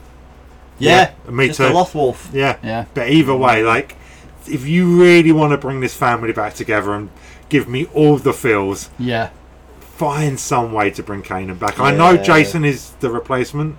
Yeah. But he's too young to actually take part in it. If you just show me the Force Ghost, even at the end, even when it's just Sabine and Ahsoka ride off and Anakin's there, if Kanan stood next to him, watching one of his proteges, or if Kanan appears when Ezra does something and just watches him, that would make perfect sense. Ezra's Force ghost. That's who Ezra would be seeing in the World Between Worlds. If we're going to go as far as to give Anakin and Ahsoka that moment, why can't we give Kanan and Ezra that moment? Or maybe that moment will come later. Hopefully later. In season 2 when Ezra becomes more. When he gets to do something. Well, maybe Ezra will get to go back to Lothal. Yeah. And that would be the perfect moment on it, because that's where they're from anyway. Well, technically, I guess they just appeared there mostly. But probably because that's where everyone else was. But obviously they can use the World Between Worlds anyway. Yeah. That's how they travel around. But Rex gets his moment too. Yeah. And it was actually voiced by Tamura Morrison, which is the first time he's voiced Rex. So obviously it was done by Billy D. What's his name? Williams? No, not Billy. What is his name? The guy who voices all the clones in all the animated stuff. I can't remember his name. Can't remember his name. That guy. Yeah, he does Django and Boba and everyone. So I mean that whole flashback fight sequence is just amazing. It's just eye candy the whole way through. Yeah. But then there's this weird switch. So they do the first bit and then the next bit, which is weird because Snips hasn't aged. Yeah. But she's taken names. She's because it's the Siege of Mandalore. Yeah. And the Mandalorians. Which is really nice as well. Did you notice the troops in the background all have the red? Yes. On painted on the helmets, which is directly taken from that episode. From that episode, which is just a lovely noise because it's just you only see it for a couple of seconds in the background every now and then, but you're like, the thing that they did that gave you all the feels. Yeah. Watching Ahsoka fight her fears and finally accept her full capabilities as a Jedi is just empowering. Yeah, as it should be. It's really nice. That whole sequence finally addresses the flaw in the training of almost every single Clone Wars Padawan, in that they were trained to fight and to lead, not trained to be Jedi. Yeah. Up to that point, for thousands of years, Jedi had been trained to be Jedi. They meditated, they healed, they kept the peace, they mediated in arguments and stuff. The Clone Wars kicks off, and the Jedi then take over leading these armies, and almost every Padawan trained during the Clone Wars becomes like I say, becomes a soldier. They're trained to lead troops, they're trained to fight, and all the focus is on that. Even had the Jedi Order survived the war, if Mace Windu and his little hit squad had managed to take out Sidious in his office, that one guy, they would have been massively changed. Yeah. And they would have it would have been a real struggle for them to get back to what they were, because they have a whole generation. Yeah. Not Generals. just Padawans. By that point, there were Padawans who have been raised to knights and training their own Padawans who aren't Jedi per se. They're Jedi warriors. They're Jedi soldiers. They're generals. They're not the peacekeepers, the mediators, the faith healers. The last real mediator that we see is Obi-Wan. Yeah, the negotiator. Yeah. And so, like, from Anakin onwards until Luke, they're all trained to be soldiers and generals and leaders. That's all the fallout of the Clone Wars. Of course, yeah. So even if Sidious had failed, he kind of would have won, because the Order as it was, he still would have been destroyed. Poisoned the Jedi Order enough.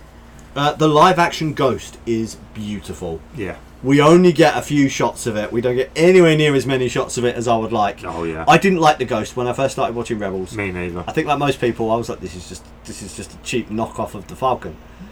But the more time you spend with it, you're kind of like, actually, no, this thing, the more it becomes a character in its own right. Yes. Yeah. I've got one of the what did they call them? Something fleet. The die-cast ones that Hot Wheels did. Christ, probably nearly 10 years ago now. I've got like the full collection of all the ships they did, and the Ghost sits like front and centre in the display I've got on one of the shelves in my living room, because it is such a good looking ship. Yeah. And seeing it in live action with all the greeblies and details that they give the Falcon, I'm just like, oh.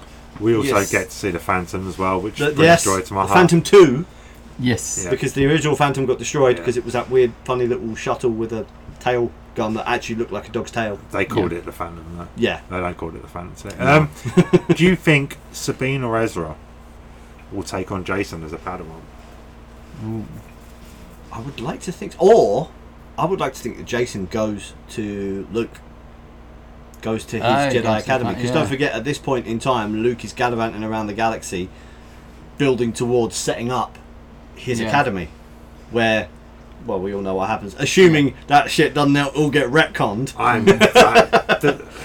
That shit's getting retconned. Yeah. I would like to think that Hera would, rather than passing off... Because, I mean, Sabine, arguably, is still very early on in her training. Yeah, but he's still very... I know he's still... He's at the age where he should be... Really be starting. Yeah. So I think he will get sent off. Go the route Grogu should have gone and go and join Luke at his academy. I can see that. Ahsoka without her headband is weird. I almost prefer it. It just looks freaky. It's like when you see someone with glasses not wearing glasses. Yeah. Like that, it's weird. It's just like when you only ever see someone with that thing on, and then you see them without it, and it's kind of like... And I think it's the weird tone shift between her weird Leku head thing and her face, which are obviously orange face and white and blue tentacles. There's this weird kind of crossover. There's a line just like, where it just stops. No, I don't like that. I don't like that at all. So when lots of notes on this one. Anakin says, "Is that what this is about?" As like a throwaway comment, like, falling to the dark side and slaughtering half the galaxy. What? That? Go. Get over it. Move on. Yes, it's just like really like just a throwaway comment. Like, is that what this is about? Is that what this is about? Oh, just Jesus. Like, Thought you were more than that. That's the pure narcissist approach. Oh, absolutely. Like you get, like your wife finds you've been cheating with like 10 different women, and you're like, oh, that. Yeah, like 6 weeks later when she's still got the arse with you and won't cook your dinner. You're like, is this all about that whole cheating on you thing? Yeah. Oh, come on. We're past that. There's only 10 women. 10. How long did they leave little Jason just sat there on his own without even a sandwich or some space Wotsits? For a long, long time. Because they go off and they're like surging the water, and he's just sat there with Chopper, and it's like full daylight when they go off and start surging. Chopper's definitely sneaking him like sweets. Yeah. I mean, Chopper's definitely the bad. The uncle who's the bad. He's probably sitting there with a really upset stomach because Chopper's given him too many space sweets, and that's why he's not hungry. Yeah. Will you train me? No. You know how to build a lightsaber? Yes. Will you teach me? No. Parenting. Hu Yang gets it. Yeah, I'm here for that. Force Echo. great for plot points. Absolutely. Yes, and we know this from the games. I mean, I've got a note on that for the next episode, but I could bring up now. If Ahsoka can see Sabine's memories through the Force when she's holding the map, how comes Luke could never see any of Anakin's memories when he wielded his lightsaber? Because the Force is very mysterious. Fickle. It's ineffable in the way it bestows its abilities. So not everyone can do the Vader thing where he stops blaster bolts with his hands. In fact, in literature, or in the entire expanded universe and what we've seen here, I'm only aware of 2 other people that can do it. One of them being Corran Horn from the old EU. He has really shit Force abilities, but apparently he can do that without even realising. And Luke. We see Luke can do it later on. Kylo does it. Does Kylo do it? At the beginning of Force... I don't refer to them as Star Wars anymore. No, there's... That's not my Star Wars. Helmet, isn't it? I agree. I agree with you. Oh yeah, they're stopping it in midair, but I mean the actual the blaster bolt hitting your hand. Oh, okay. I was say, physically absorbing it. That was one of my favourite, most redeemable scenes in all of the sequels. When he stops the blaster bolt in midair. He stops it, and he has this conversation, and the minute he walks away and stops concentrating, the bolt just continues. Yeah, that was one of the coolest bits of that entire trilogy. Yeah. Ahsoka the White. Ahsoka's Gandalf transformation. Yeah. I mean, they're not even subtle. No. She wears grey, like right the way up to that point. She's got all her outfits are very grey toned, lots of frowning going on. Yeah. And she's struggling, and then she has her otherworldly encounter with a Balrog, and she comes back and she's all in white, and she's just fucking zen from then on. Super zen. And it's just like, wow. I mean, that was perhaps, like I said with the Heir to the Empire comment, perhaps a tad on the nose. Yes, but a tad on the nose, but she's lost her fear of becoming Anakin. Yes. She has completely embraced every ounce of her Force ability. Yeah. She's like, look, this is who I am. I'm not going to become him. I am different. Yeah. And then that's where the Zen comes from. Yeah. And I love that. But yeah, it's a bit on the nose that she has like her whole Gandalf moment. Purgle plan. Very nice Rebel shenanigans. Oh, absolutely. I was just like, yep, we're back in Rebels. Yeah. Good. And Carson, my note here is just, Carson is my favourite. Yeah. When he flies out, he's like, just tell me what's going on. Okay, but you're not going to believe it. Yeah. And then you just cut back to him afterwards. So that's why you need to get out of the way. Yeah. Yeah. She's like, do you expect us to believe that? And he's just like, I did tell you. Fuck's sake. I did say you weren't going to believe it, but you know, here I am, stuck in the middle, as Again. usual. Jedi shenanigans. Again. Like, yeah. Stop pairing me up with Jedi. He's just like, oh, I can't wait to be retired to some backwater planet where I don't have to deal with this shit anymore. I'm retiring to Tatooine, motherfucker. Yeah. I'm going to be a moisture farmer. No Jedi's there.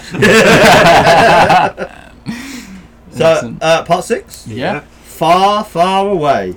Yes. Directed by Jennifer Getzinger. Yeah.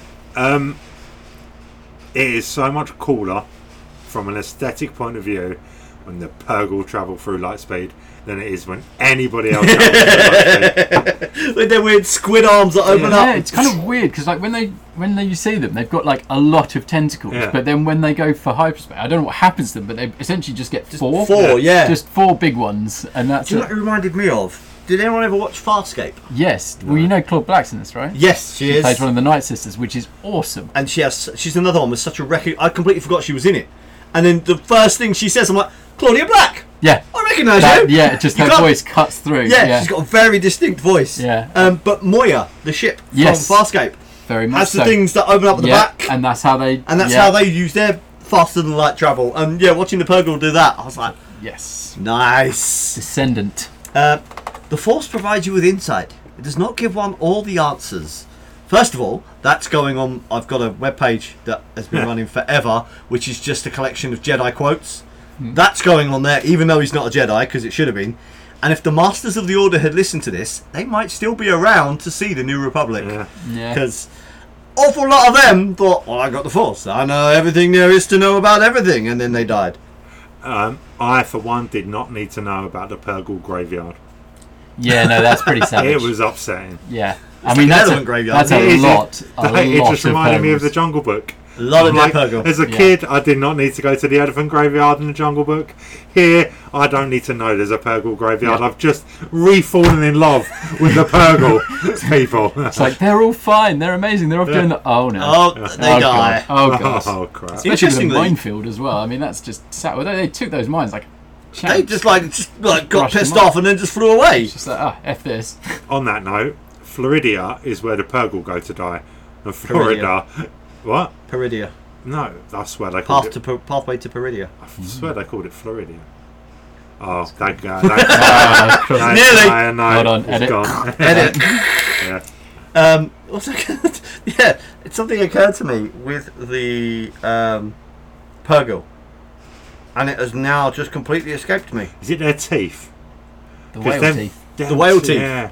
Yeah, they got like whale teeth. No, Which is weird, because in one of the Rebels episodes, they're like, it's their feeding ground, isn't it? It's like the gas. There's the gas that the mining guild are harvesting. Yes. And that's where you first meet them, I think. Yeah. And that's where Dave Filoni, obviously, we know is a fan of the old expanded universe. However, I think his fandom of it goes far deeper than most people suspect. There's a very old trilogy of books, Lando Calrissian trilogy, which was written, I think, just after Empire. Okay. And it was before even what loosely passed as the old expanded universe canon was established. Right. In it, Lando basically, there's no talk of like things that we come to accept as being normalized. Everyone's using lasers rather than blasters. He's smoking cigars. There are, it's all very, very, 1980s LA. Yeah. This whole trilogy of books he has, and in it, it's all building towards this crazy showdown they have between the Empire and a bunch of space whales. And it only occurred to me watching this, because since I watched Rebels, I've read that trilogy of books, and I'm like, oh, space whales. And yeah, okay, the space whales in that are psychic and learn how to communicate with Lando. But yeah, I was like, oh, these space whales. So they go there. Oh, they have this planet they go to, which is really far away, and they go there specifically to die. Oh, and they can travel through hyperspace by using these weird things on their tails. And I was just like, wow, Dave Filoni, my guy. He is. Nice. Dave Filoni is the ultimate disciple of George Lucas, right? Oh, absolutely. Everything he knows about Star Wars, he learnt by kneeling to George and just being like, teach me. So it come to the ranch. Yeah. It does not shock me that he would be pilfering books like that. Like that, No. from many moons ago. I don't have many negatives with this show, but I think the casting of Thrawn is wrong. This Thrawn just looks like a blue Elon Musk. That's my biggest issue with the fact that they used what's his name, Lars Thingy, who did the voice for Thrawn in Rebels, and the voice is spot on. Oh yeah, and I think they absolutely needed that, because that is a key part of his menace. Yeah. Is his voice, and the fact that he's So always calculated. Just cold, every calculated, single move. That's and but the fact that he looks like Elon Musk with blue face paint, it really took me out of the moment several He times. needs the same stature that Balon's got. Yes. Like, Thrawn has always been tall and imposing, but and people think he's a warrior, but like, it's his brain. Not. It's his brain that's important. Which is the juxtaposition between the way he looks and then the way he acts. Here, none of that exists. Yeah, he lacks that presence. Yeah. It's interesting as well, because there's a few episodes in Rebels where he's sparring and he defends himself, and he's kicking ass with those taking names, and dark troopers. You can't quite equate that to that guy. You can't imagine him. One thing I do like, which I think was probably put in as a part to ameliorate that, is the fact that we see him there. He's younger. Yeah, quite significantly younger. Yeah, because you look at the characters; they've all grown up since then. Yeah. And we see him there, and he's always impeccably turned out. But when they get to Peridia in this completely different galaxy, if you look at his uniform when he appears, where the clasps are, the uniform is frayed and bobbled. Obviously, we see the Chimera is in something of a shoddy state of repair. Half of its main engines are missing, and it's been patched up. The same with the troopers. And he mentions that they're running low on everything, manpower and supplies. And I think well, the way I interpreted that is that he's no longer this formidable physical person that he was, because he can't keep destroying Mark 1 Dark Trooper droids to keep sparring against them, because they can't repair them. So once they're broken, they're gone. Yeah. He's older. He was older than Hera and Kanan during Rebels. Yeah. So now he's older than he was then. He doesn't have the resources of the Empire to fall back on to keep himself in that fighting trim shape. Yeah. So that's how I squared it in my head. There's a lot less threats. Yeah. Where he is as well. So, like physical threats. Yeah. Because they have that planet. I mean, there's some bandits and that's it. Yeah. He's got a fucking Star He's in a fucking Star Destroyer. Do you know what I mean? Those bandits are no threat to him at all. And is that tactician side of him. And that, as you say, without the threat and without the resources, but needed to support the threat that's not there anymore, I think it's like, I don't know, I wasn't overly mad at it. No. Having him as the voice is just... That was an inspired move. That is, Apparently, I found out when I was doing my research, back in 2016, when they engaged... What is the guy's name? Because I'm going to keep referring to him, so I need to know what his name is. Lars Mikkelsen. There you go. He was all of his stuff for Thrawn on Rebels was recorded remotely, because he lives in like Sweden or something. Oh, okay. And right from the start, when they first started, Filoni was all like, "Hey, you coming over to LA? Can we get you to come over to LA?" For years, because even back then, Filoni was planning on some kind of live action appearance for Thrawn and wanted Mikkelsen to come over to LA so they could do screen tests and captures and stuff way back in 2016. Yeah. So like the fact that way back then he was kind of planning this. Yeah. What fucking 10 years ago or something. Yeah. And it's just like, no, I really, really appreciate the forethought that went into this, and he carried it on and got him in to do this. Yeah. Yeah. I think I like his entrance as well. Yes. Like, because obviously you've got these senators that are kind of like, meh. He's probably not alive. It's probably not that. And even if he does come back, what's the worst that could happen? Yeah. But when he enters and you hear the troopers like chanting, you see that level of admiration and respect that they have for him. And if anyone can consolidate pockets of Imperial across that whole galaxy, they will be there in a second for him. Absolutely. And they're gonna all of these little warlords and rogues that are splintered off from the Empire just flock back in like their hundreds and they aren't going to be arguing things in a Senate. Thrawn will say do this and they will do it. Oh yeah, 100%. And as we've seen, he's a fucking genius. He is a tactical genius. That's what makes him so dangerous. And what makes him really dangerous is the fact that he learns. Oh yeah. He's like such an atypical villain, because the villain will, especially in something as almost like not rudimentary but like Saturday morning cartoonish, the villain never learns. They make the same mistakes and they're foiled by the heroes time and again. Thrawn not only learns from things that work well, he learns from his mistakes. We never see him make the same mistake twice, and he makes a point in this. I underestimated a Jedi one Jedi before. I will never make that mistake again, and he doesn't. He's basically the Napoleon Bonaparte of the Star Wars universe, right? Like just the ultimate tactical genius. And he just runs rings around everyone else, which is why Hera, who obviously has personal experience of how dangerous he is, is so obsessed with getting the New Republic to take this as a serious threat. Sabine is still far too Mandalorian at this point. So this is where she goes out looking for Ezra and she gets jumped. And I alluded to this earlier that she goes blasters, she's blocking her shots, and the very last thing she does when she has no other option no other alternative. Alright, I'll get the lightsaber out. Which is probably a good thing, because I think if she were trying to use her lightsaber when all of her attackers were still active, she'd have her ass handed to her, because she is still better at fighting with the blasters than the saber.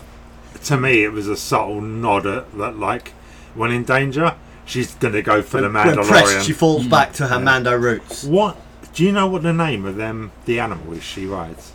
They refer to them as howlers. Yeah, howlers. I want one of those. Yes. I call them horse dogs. The way the CG is done for the howler is awesome. Like, the attention to detail and the way they give it a personality and mannerisms. Yeah, when she's telling it off. She's like that way, and it goes, and then walks off, and then but they hold the camera, don't they? And then just like, comes running back. Yeah. It's anyone that's got a dog when you tell your dog off, that is exactly how they behave. And it's fantastic. It's when she, right before she reaccepts it, and he walks over to her, and it's like, and I'm like, you can tell the attention to detail that they've given this.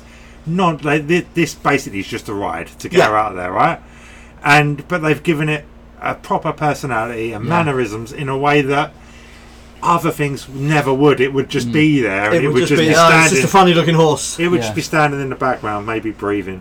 But this one actually has mannerisms and a fully formed personality, and I'm just like, that is one of the things that stands Star Wars aside from 90% of everything else, is because they will put the effort in to go that extra mile to give a character that doesn't need personality a personality. Yes.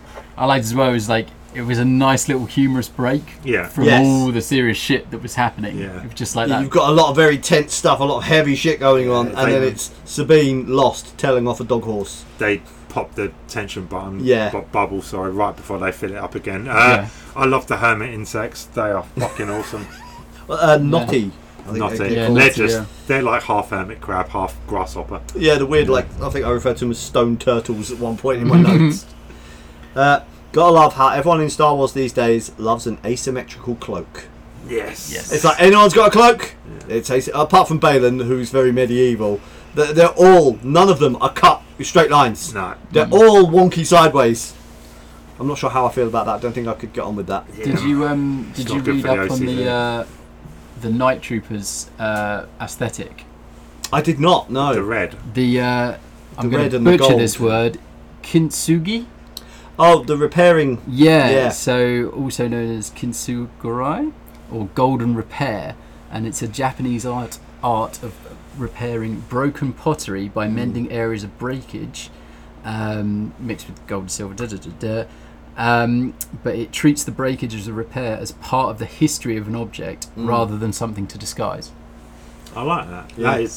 That's got Japanese written all over. Oh it, yeah. Oh yeah. But there's more references. Obviously, we talked about the hilts already of Ahsoka's blades and stuff, but also one of the parting line from Thrawn.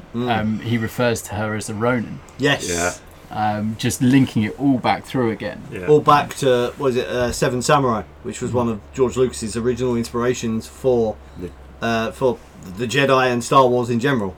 It's his in-space retelling of those Ronin and those black and white Japanese films that he loved as a child. He took them, gave them lasers, and put them in space. Yeah. I mean, but it's not just here. Like the Mandalorian is Lone Wolf and Cub. Yep. Right. It's that there's so many little cultural references throughout the Star Wars galaxy that when he does call her a Ronin, you're like, of course. It doesn't feel. It should feel out of place because it's a very Earth term. That's but exactly it doesn't because they've done such a great way of weaving those references in that by the time he says it, you just Enoch. Yes. Captain of the Guard. Captain Enoch. Played from the guy from The Expanse. Yes, I saw that. Yeah, which is really cool. I mean, you never see his face. No. Well, but you know. Yeah. But I was just like, oh, sweet, I love that guy. I love that series as well. It's fantastic. But when did Stormtroopers start getting special personalities? Because in the original trilogy, none of them do. No. In the prequel, you get Rex, you get Cody, but you really kind of discover them in the Clone Wars. Yeah. When you got more time. But in the sequel trilogy, you've got I can't remember what Captain Phasma. Phasma, yeah. And now you got this guy, Enoch, and suddenly it's like, oh no, you're going to be in charge of this battalion. Yeah. You need a special helmet and an actual name rather than just being I don't know. It's the Clone Wars. Yeah. The Clone Wars took these very cool looking stormtroopers because everyone loves Stormtrooper. They've become one of the idols, the mascots of Star Wars. Of course. You see a Stormtrooper, that's Star Wars. Yeah. And then they took them, and in the Clone Wars, they gave them personalities, and they humanized them. which, as I've said numerous times before, and will say again, was one of my favourite things in the Clone Wars, is that they humanised these faceless white troopers. And then they realised, well, shit, everyone loves these special troopers. Yeah. So from then on, every instance of it has had a special trooper because, people love it. Plus, it's like an extra toy you can sell. It's the same toy. It's a marketing toy. You just paint the face gold. Just paint the face, Change his name. And that's Enoch's face is based on the death masks. Yeah. Like the Catholic death masks. They all had them. For me personally, it just really reminds me of the Blood Angels from Warhammer 40k. Yeah. Dante and Sanguinius, they all have their death masks. For me, it reminds me of, I can't remember what they call them now, but do you know in 300 they're the Eternals. The Eternals. The they Persian have Eternals. The black cloaks, and then they have the gold masks. Yeah. Very cool. So that, I believe, was Far, Far Away. Yeah, episode 7. Part 7, Dreams and Madness, directed by Geeta Vasant Patel. Which is another name I probably mangled. C3PO. Yeah, I was like, that's my first note. Nice C3PO cameo. And it's short enough that you don't remember how much he annoys the shit out of you. And he name drops Princess Leia. I know. It's such a clever way of getting Leia in without having, obviously, bless her, Carrie has passed by this point, but for some years. So you get to have Leia included because she is head of the Defense Council. She should be the one making those decisions. Yeah. And Senator Naughty Zeno, whatever his fucking name is, annoying guy. Zanio or something like that? It's something like, I did write it down, but I still can't pronounce the fucking thing. All I put is such a dick. Just like, Senator Dickbag. But you'd have to have her appear on screen. You'd have to have one of those weird CG doppelgangers that would freak everyone out. I think it's just another instance of perfect fan service. Yeah, just like, weaving it in just subtly, and then he would be the representative at this point in time of Princess Leia. As you said, Princess Leia is in a powerful position. She's probably busy. Would play a part. Probably busy off getting railed by Han because they got some children they got to start pumping out. But where's Ben? This scene has to happen. Yes. For the story. So it's not like they've just created a 2-minute scene and been like, oh yeah, we can put them in there. Because Hera's about to get court-martialed. Yeah. So, like, it's just everything has been weaved together so perfectly that you don't realise it's fan service, again, unless you're watching it to do a podcast. And specific. The New Republic Starfighter Corps clearly got their own designers because their uniforms are swish. Yeah. Yes. Very Corellian, very swank. Smuggler-esque. Well, you got to turn out good if you go into tribunal, right? And they highlight the bunda. Because again, we get that wonderful shot of Hera stood there, and she's taken off her tiny short leather flight jacket and put on the Starfighter Corps one, which looks like something one of the smugglers would be wearing. Yeah. And then you're like, I'm liking that. And then we get to see Carson in it. I'm disappointed we don't get a Carson bunda shot. Because his jacket's the same. I mean, come on. It's 2024. I mean, when this was made, it's 2023. But equality. We want that Carson bunda shot, Filoni. Psycho Chopper is ready to kick off at any point. It's just a joy. Chopper's just like, motherfucker, come at me. That's why kill you. Yeah, that's why you don't give him a lightsaber. Catch him outside, He would have been in there, slashing around. Here's my chance to shout out Baden and one of his incredible lines. Impatience for victory when sure defeat. Yes. It is just a great line of dialogue, but it is great quote for life. He knows his apprentice so well. Yeah. And he's like, because I think he says something about like, you'll go off and you'll get the power you crave or seek or whatever like that. Yeah. He knows she's so driven. Yeah. And like all she wants to do is basically impress Thrawn so she can like hang out with him and there'll be a place for her in his like empire when he gets back and stuff. She wants to be this universe's Jorus Sabaoth. She wants to be the Vader to Thrawn's empire. Yeah. But like he does know her so well, and he's just like, look, it will come to you. Yeah. Just don't chase it, because if you chase it, it's like you're gonna fuck it up. You're too impatient. You want it all now. And I just think that is a good quote for everybody for life. Oh, absolutely. If it's gonna happen, it will happen. Just be patient. Anakin recording holograms for Ahsoka. It's a terrible day for Rain. Yeah. I like the shout out to some of the old names as well. He's like, oh, if you might meet General Grievous on the battlefield, or Count Dooku, or da-da-da-da. And, it just nice. like ages it like that. Yeah. But she's still using it now. And then Huang didn't even know. No. He was I like, oh, love I didn't that. know. It's like, oh, he recorded like another 20 of these. Yeah. And you're like, he did care for her so much. So much. Grievous and Dooku, I was like, yeah, that's cool. But when he drops Asajj Ventress' Ventress. name, I'm like, fuck yes, I still need to see a live action Ventress. We still want the live action Ventress. need Filoni, a come on, live-action flashbacks. You just want it for the Bunda Bunda shots. shot. I mean, yes. But Come on, still. give us a Bunda. I mean, look. Aesthetically, she would look so not just the Bunda, but everything about her would look so good. She was always one of my favourite, like, She's got character great designs. characterisation. Yeah. The minefield is a genius move by Yeah. Thrawn. Yeah.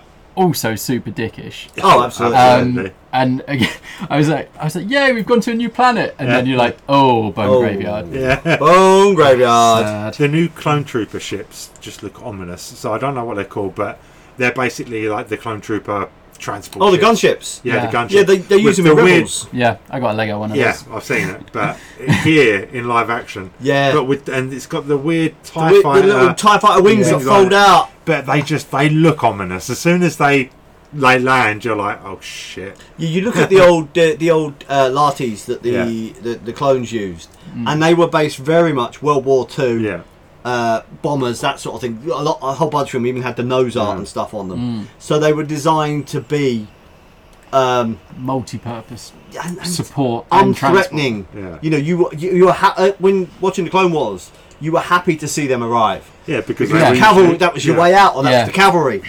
And here they used far more like gunships, Yeah. a bit like the separatist gunships that we see. Yeah. And they aren't bringing in help; they're bringing in more bad guys, or they're gunning you down from the sky, sort of thing.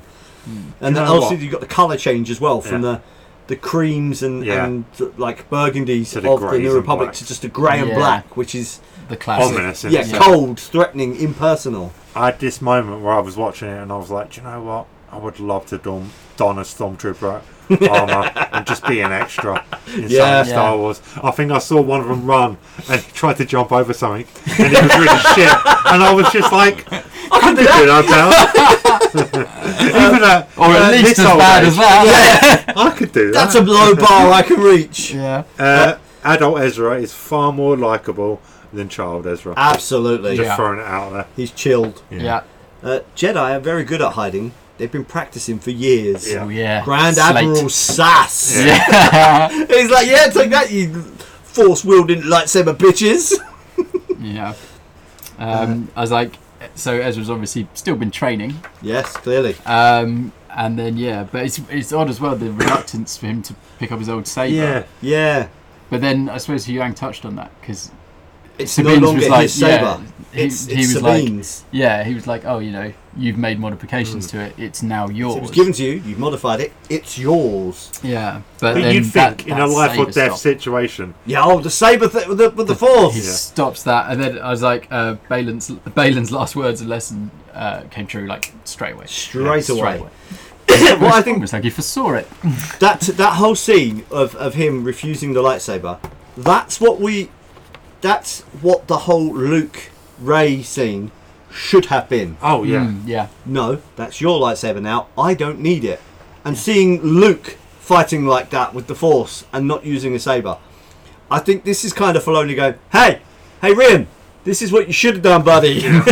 Because everybody loves this and they hate that. I still think in a life or death situation where I'm surrounded by people, I'd be like, yeah, just this one time. Give Just me as the one, lightsaber. yeah. But, as we see, he doesn't really need it between No. the Force and the blaster that he steals off of the still Stormtrooper. good with the We're blaster. we're gonna circle back to this later because there was one other annoyance I have with this show. I think I know what it is. I can't remember exactly what this note was referring to, but it's a very general note and it holds up on its own. It really is cool seeing so much CG stuff brought into live action. Yeah. So it harks back to what I was saying earlier. The CG stuff we're seeing is still CG, but it's live action CG. Yeah. So you've got Huyang, you've got the shuttles, you've got all these characters and stuff, all being taken directly from the animated series and put into this live action thing. And they do it not just faithfully, because obviously a lot of the Clone Wars and Rebels in particular were very stylized, but they take this stylized stuff and bring it over accurately, but the changes they make are what you need to have that in this live action, to have it real world sort of thing. And it's just so fantastic to see all this stuff being brought over so well and so seamlessly. And I tell you what, like, I know I shouldn't in 2024 at this age, having seen everything I've ever seen, but some of the CG still blows my mind. I'm still watching it like, how is this even? I love trying to spot. How is this not real? The practical effects to the CG. I was doing it when they're in the pods with the little turtle rock people, and it's like, okay, I can see, especially with Ezra's pod, that had wheels. That's a proper what's his name? Luke's speeder. Oh yeah. Where up with that had the mirrors on the bottom. And here they've just airbrushed it out. But I'm like, you can see that's been done with wheels, and I really like the fact that they did that. Rather than having like a boom arm and having it hovering and spinning it around, they were like, okay, let's put wheels on that. It will drive, and then we'll just CG it out afterwards. It's like all the little flaps as well, and then obviously because you've got the howler inside as well, the howler's still inside, and it just closed the window. Like, yep, I'm done with this shit. But so Ahsoka's offered to help. More of Ahsoka the White. Yes. It's like, I can help you, but she's so angry she can't see it. She can't. No. But I do feel like that's possibly going to be the final redemption arc for Ahsoka. Like, Shin is so angry. She is Anakin back in the day. She is Ahsoka if she'd gone down a different path. And I feel that, like, yes, she's embraced her full Jedi capability. She's not scared of becoming Anakin anymore.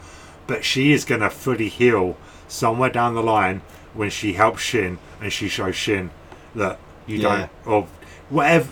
She takes away her anger in whatever way she does it, and kind of heals Shin. It will heal her too, and that will be the end of this arc she's been on. I'd like to see her having, like Shin having a almost Ventress arc. Where Ventress, she starts off and she's only ever known, she's been trained and raised, bathed in the dark side. All right, Skull is not a Sith. He's not bathing everything in the dark side. He's more grey than anything else. But that's all Shin knows.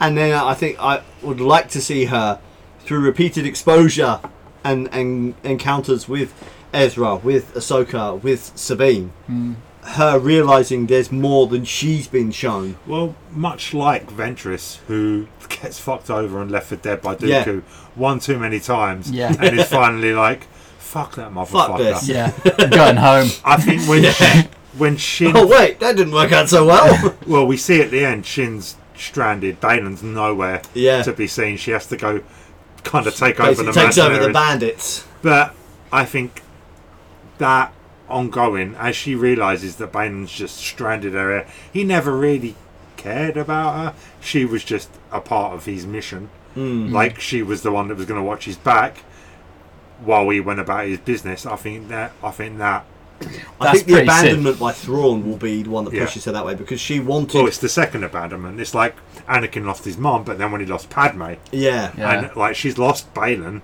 she's going to attach herself to Thrawn at some Thrawn point. doesn't even care.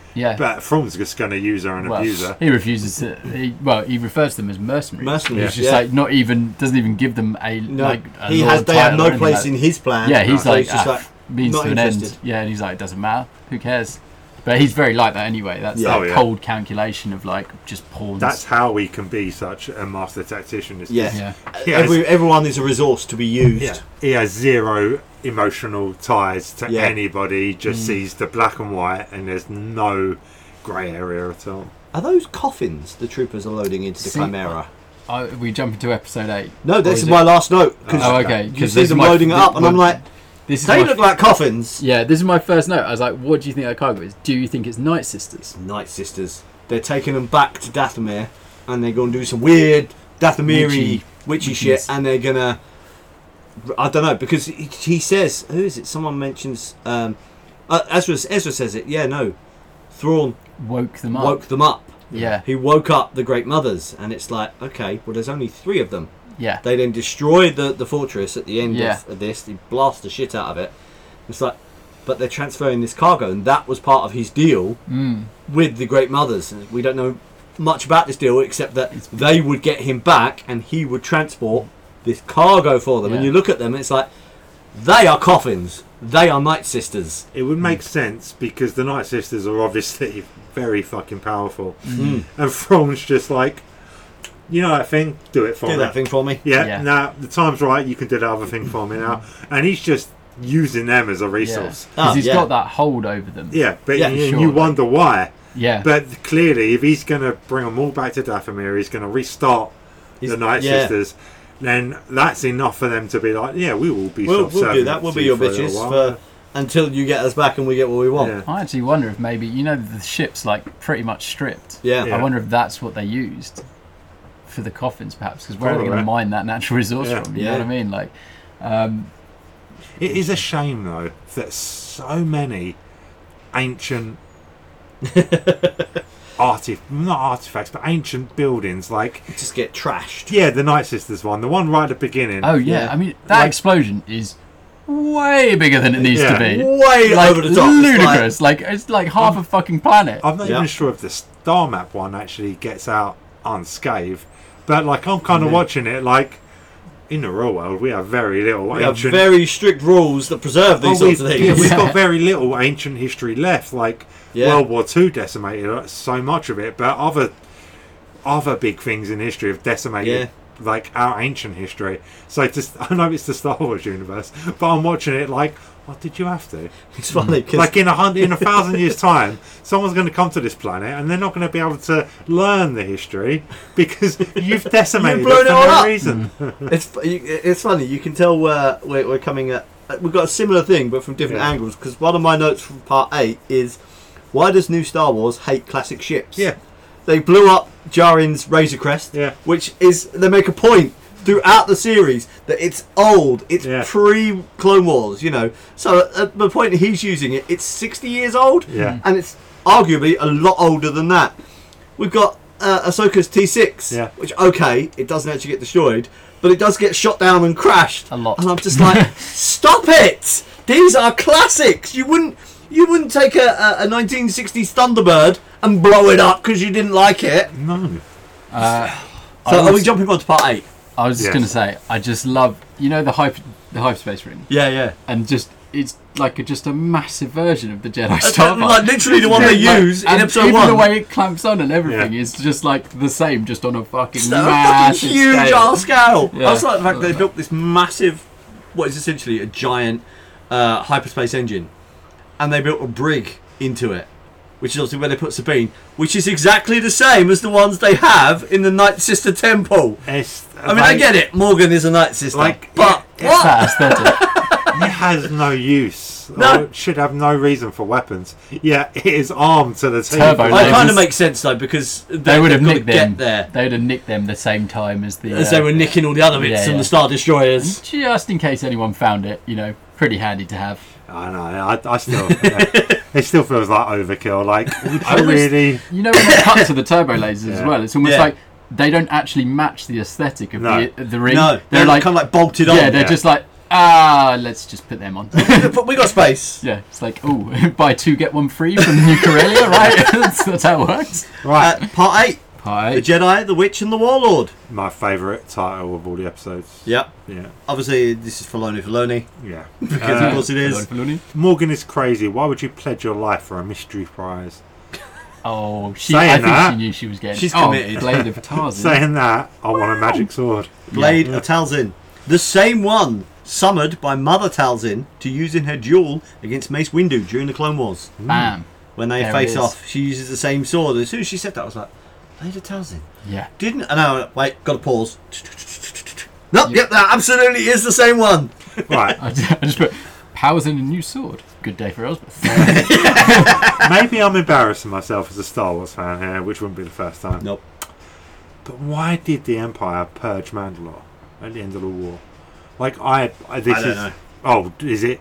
I think it's just because they were a threat. I think that was considered that they would be a threat. Yeah, but it's at the end of the war. Yep. So they've already lost.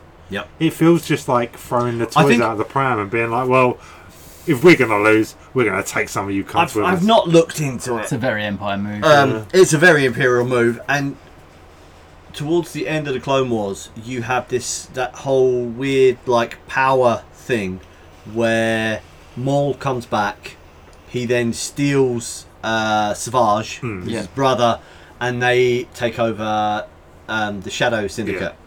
And the Mandalorians that they subvert, who were previously the Death Watch, who were a pain in the ass to the Republic, then become the Mauldalorians, as they're colloquially called. And then, what's his name? After Dooku basically gets his ass kicked, Sidious goes to Mandalore himself because Maul has taken over as ruler of Mandalore with the Darksaber and what have you. So he goes there and he kills Maul, does actually kill Savage, and I think it's a very petty, vindictive move.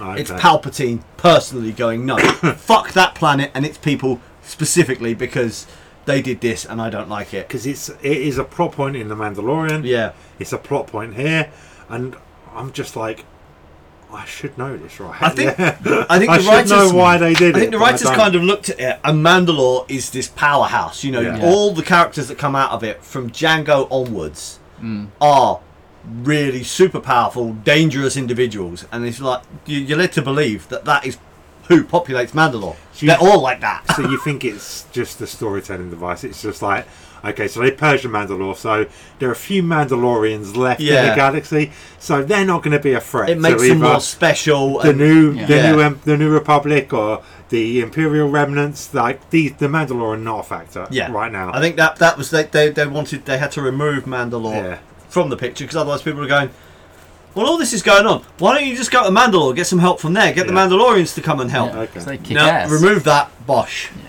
Yeah. Zombie stormtroopers for the win. Death troopers, proper death troopers. Clearly, none of them have seen Dawn of the Dead because they aren't separating necks from heads. Well, they do eventually when they come across. They figure it out eventually. Who seem to be wearing like dark, almost Beskar like helmets. They're death troopers. Yeah, death troopers. They're Imperial Security Bureau death troopers. They can, they just shrug off those blaster shots. Yeah, they've got much better armour than the standard ones. That was a good novel as well, that you lent me. Yes. Yeah. There's two of them. The second one's naff. I've only read the first one. Yeah, the first one is really good. The second one is okay. Okay. Because that's an Empire. That's in Galactic Civil War era, isn't it? I don't know. I read it so long ago. I read it on a lunch break when I was a chef. I think the first one is actual stormtroopers. Yeah. The second one is a prequel, and it's set during the Old Republic. Right. And it's not as good. Okay. I said I would love to go out and hang out in Hu Young's lightsaber assembly room. His little lightsaber assembly room, his little workshop. And then comes back with the Kanan reference. Yes, because he was with the emitter and the shroud. Because Ezra's looking for something, isn't he? And he's like, I can't find it. And Hu Young's like, I only have two of these.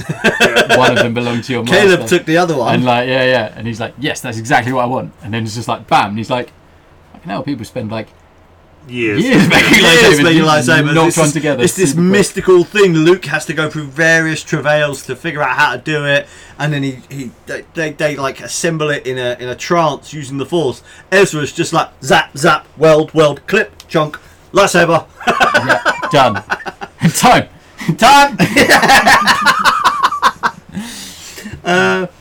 I feel like in a battle against stormtroopers in which the heroes are using lightsabers, there should be way more dismemberments. Oh yeah. I mean, I know why there isn't, but they're all body slices. Aside from a couple of decapitations. That's normally all you'd need, though. Yeah, but it's quick and efficient. Think about what we see when lightsaber combatants are fighting other people with lightsabers. Hands are getting lopped off all over, right from back in episode 4. You know, Obi-Wan goes straight in with a vroom, chops your fucking arm off. Well, it's built into Jedi law, isn't it? Yeah. That you would rather take a limb than kill someone. Than kill them. Yeah. And our heroes here are all just going, disembowel, Yeah. slice open your chest, stab you. But it wouldn't be. There would be lots of slicing, and it's it's a sword that literally goes through anything. So, especially when they get revived, and then all fucking brains. There's a lot of them where they're batting arms away and things like that because they're coming in like that and they're clubbing them. So you would be hitting the arm. So you would be. I mean, it's Disney. I know it's not a horror franchise, but if this were 18 rated, there would be bits of zombie troopers all over the floor. But would there be much point there? Because like they'd just get up and come at you again. Well, yeah, but they haven't figured this out at this point, have they? No, that's true. And when they fight them the first time, they haven't been necromancied back to life. So this seems like a good point to drop this note.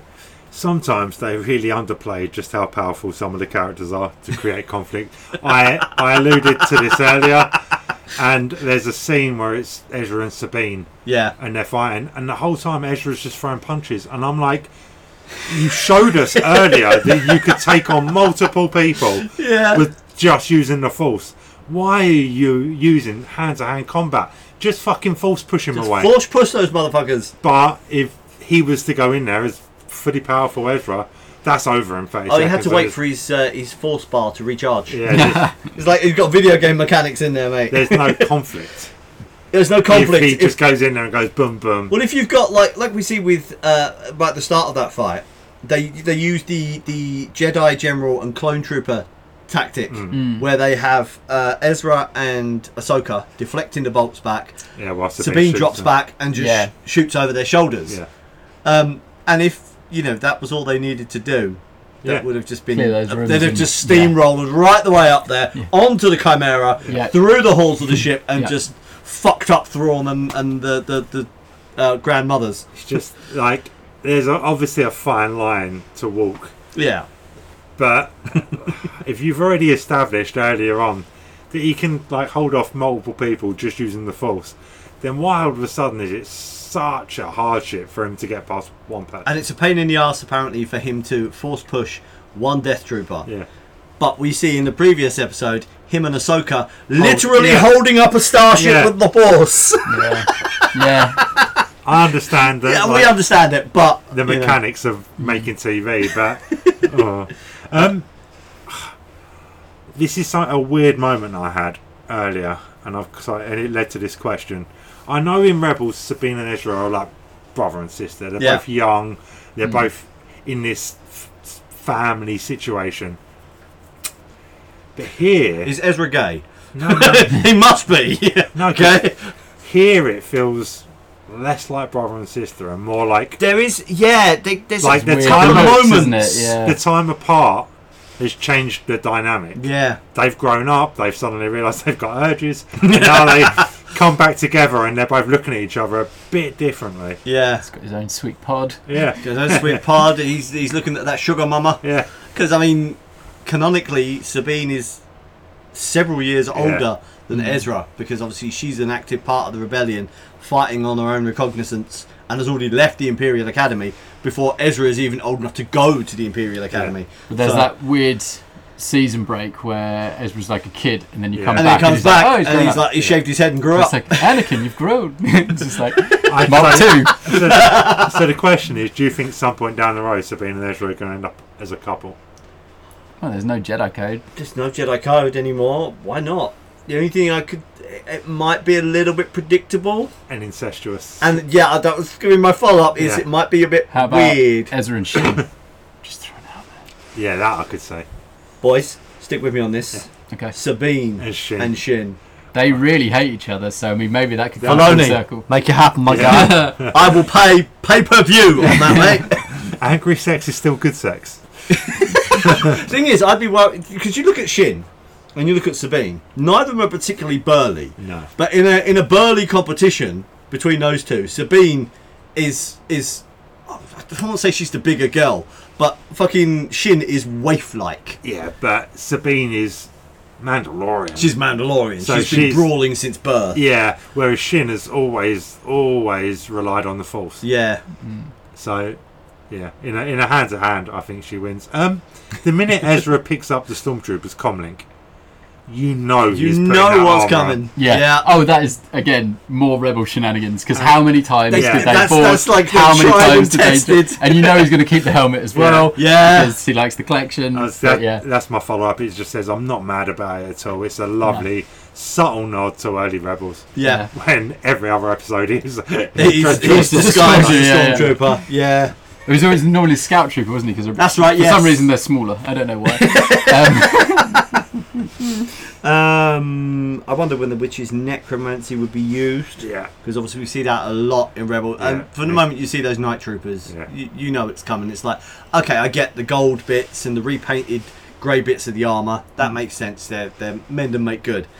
But the red bindings, that's clearly ritual or aesthetics. And it's like, and with the Night Sisters who all wear red and use the red bindings, it's like, we know there's something sneaky going on here that Thrawn's not mentioning. And obviously then they do the full-on necromancy bit. And then you get to those two Death Troopers and make his helmet get smashed you see away. The zombie and it's like a full-on fucking zombie thing going on. It's like, how long have some of them been like that? Oh yeah, because that zombification doesn't happen like that. That ship's gonna reek. Yeah, bad. Maybe that's why they keep the hangar. That's open why they got the hangar open all the time. Just like, oh, that's why they're not in space because exactly. they open the windows, man. Yeah, I'd Thrawn just being Thrawn-esque, and he was just like, I think he says, it's like rain cold fire down upon them. Like that.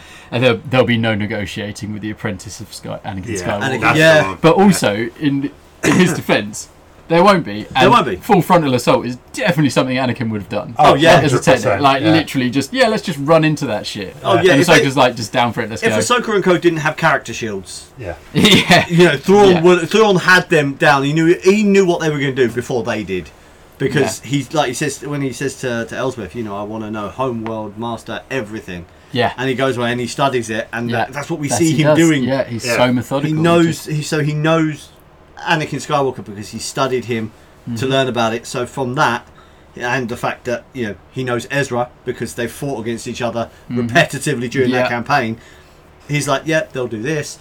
She's the Padawan of Anakin Skywalker, so she's going to come charging in down the front door. They're not going to try sneaking or anything, and that's exactly what they do. Yeah. And it's literally only the character shields, only that narrative need for them to survive that sees them through. Because realistically, they're a carbon scoring in the bottom of one of the craters. Oh, 100%. Yeah. Is that? I mean, this is kind of a redundant point because we discussed it earlier. Is that a statue of the father from Mortis that Bailing is posing on? It is. So all this is going to link back to Mortis somehow. Yes. That glowy Mount Doom shit we see in the thing there. Yeah. A pathway to Mortis. Indeed. Do you know, I think they missed the trick. Who, in Rebels, what is the name of the weird kind of grandfather of the Force? Bendu. Bendu, yeah. Bendu, yeah. I can't remember if Bendu dies. No, he just kind of goes off. He tells he Kanan and Jarrus never to come back. Yeah. Well, Kanan's dead. I would have loved a live action Bendu would have been stunning. What's his name is still alive. Is it Tom Baker who voices him? I don't know. Tom Baker, one of the Doctors. Oh, okay. How is it? Yeah, it's I can't remember the guy's name. But yeah, one of the old Doctors from like the 70s voices the Bendu. I'm starting to think Dave Filoni loves Doctor Who nearly as much as he loves Star Wars. I think he has come out and said he is a Doctor Who fan before. Yeah. I'm waiting for fucking what's his name, the Angry Scotsman, to make an appearance. That's the only black mark we can put against Dave Filoni. I mean, Doctor Who may not be great, but it does have some very good actors in it. Yeah, that would be. Nebula for a start. Do you think that story arc though would be a bit much for a Disney film? What?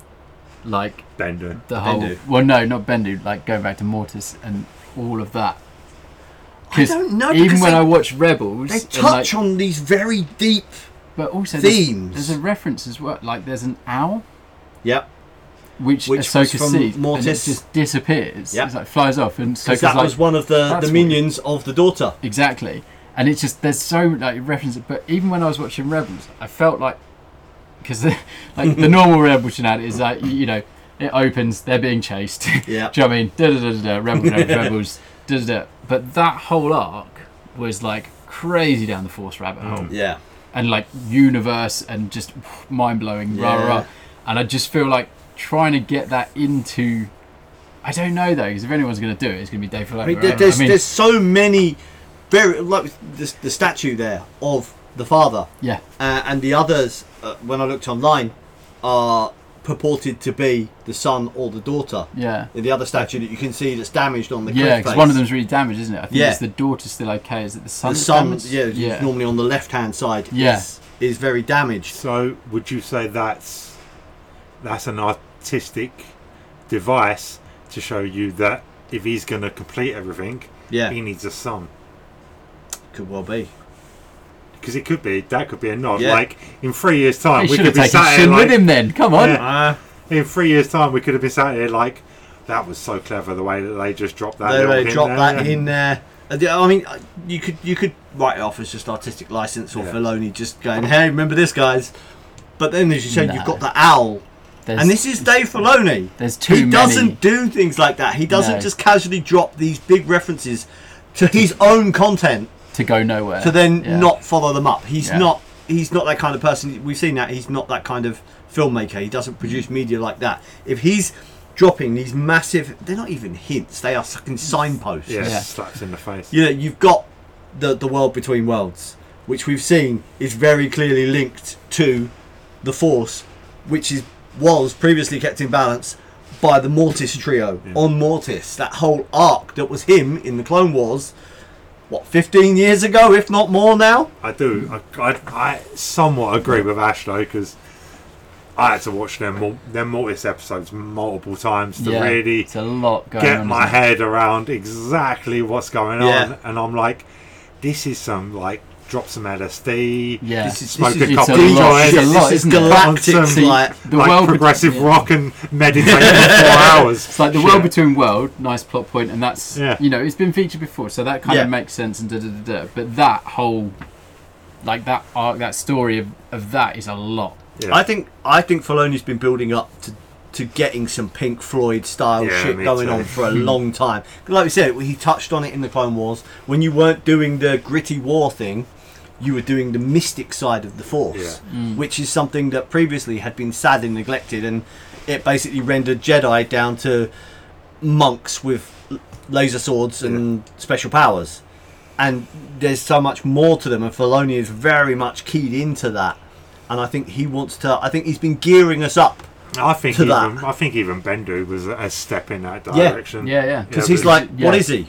He's another force being. Or being. Yeah. You got the Dathomiri, another Filoni invention. You've got the Jedi, the Sith, the Dark Jedi, like Balin and Shin. You've got the Bendu. You've now got, the whole Mortis thing, who are gods of the Force almost.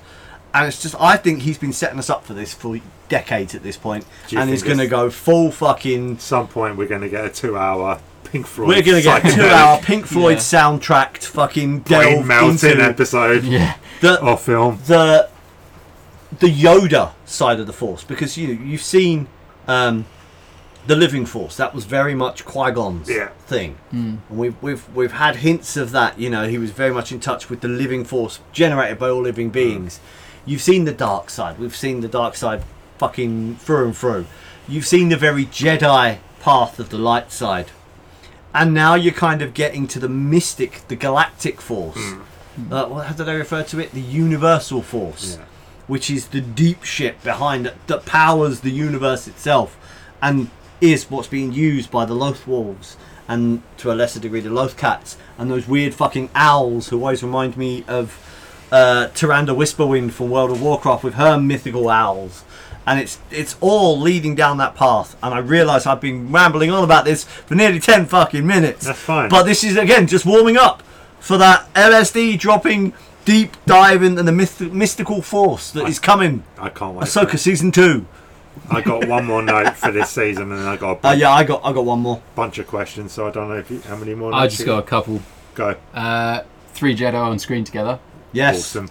I was like, ooh, I haven't seen that in a while. Yeah. That's been a while. I don't know, obviously she immediately puts the lightsaber away and just, but just for that moment, you're like, oh man, This is awesome. And the fucking Force Ghost Anakin, like, hey, look at my cheeky smile. I planned this. Yeah. I'm doing my Leonard Nimoy moment over here.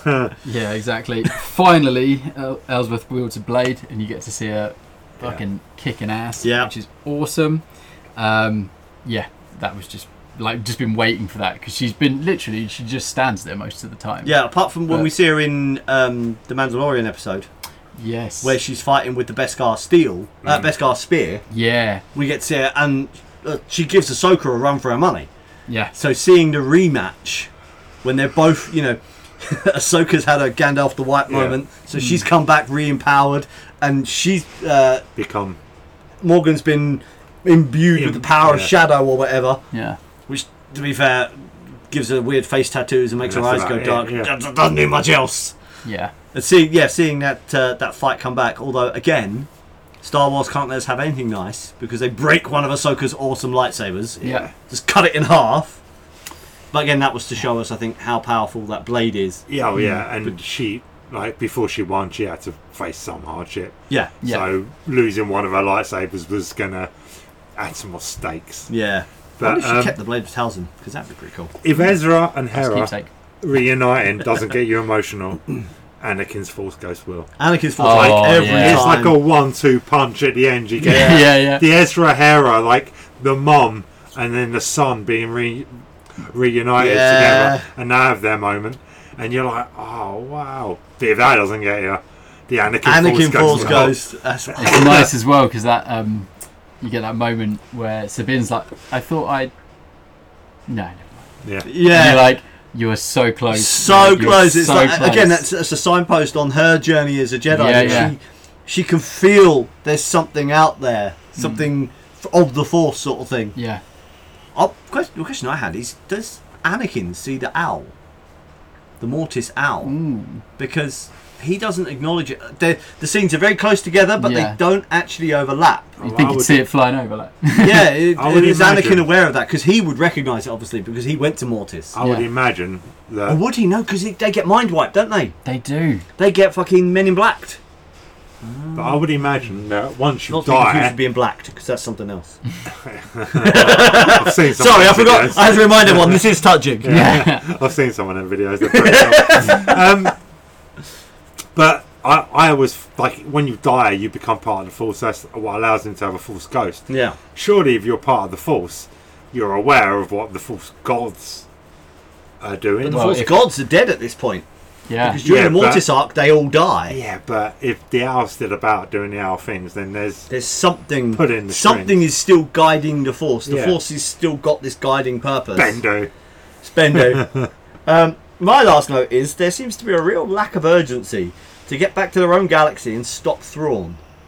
They all seem to just be settling into a life of living with the weird little rock creatures. Well, Ahsoka's whole thing from the start has been like, I'm not a Jedi, I just go where I'm needed. Yeah. And then she says to Sabine, Sabine says something, she says that we're exactly where we need to be. Yeah. I get she's very zen, and she's like, if the Force wants me to go somewhere, she's like, I think she knows she's got to get back to face off against Thrawn. Yeah. Eventually. Or does she?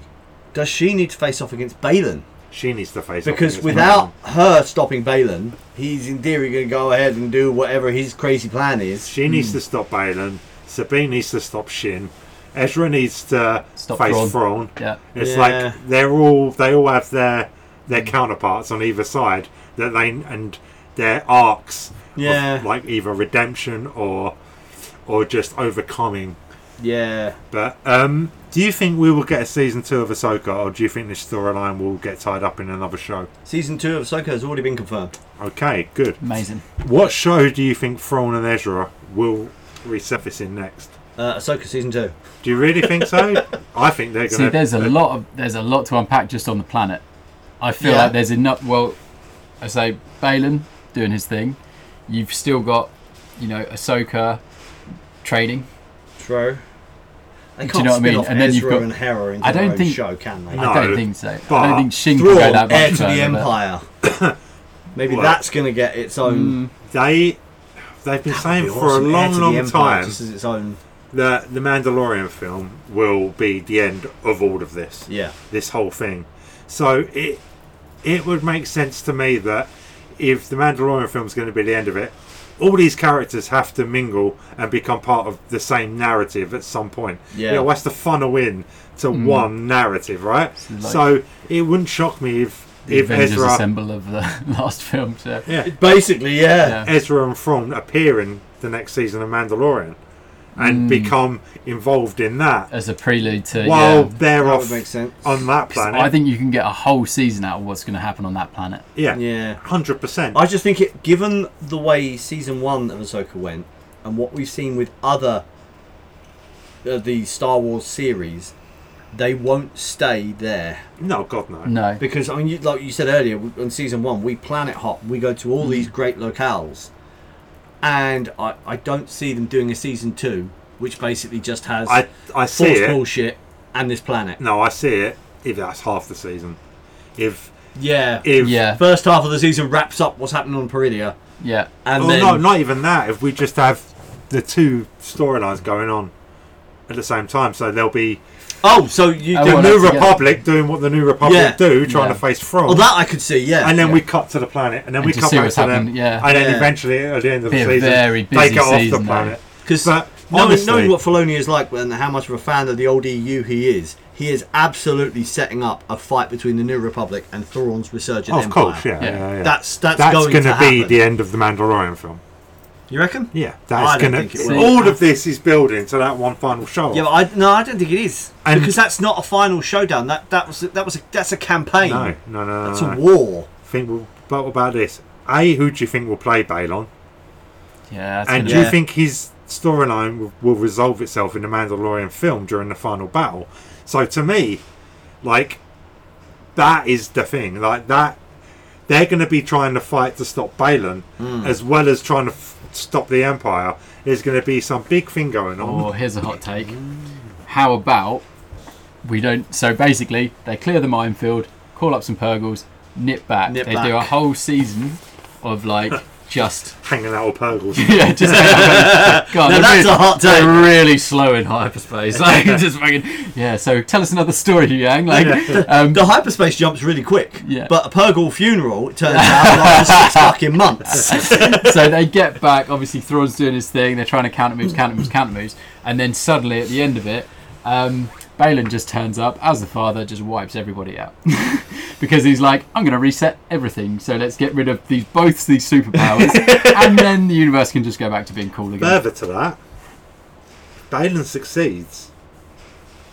No more sequel trilogy. No more sequel trilogy.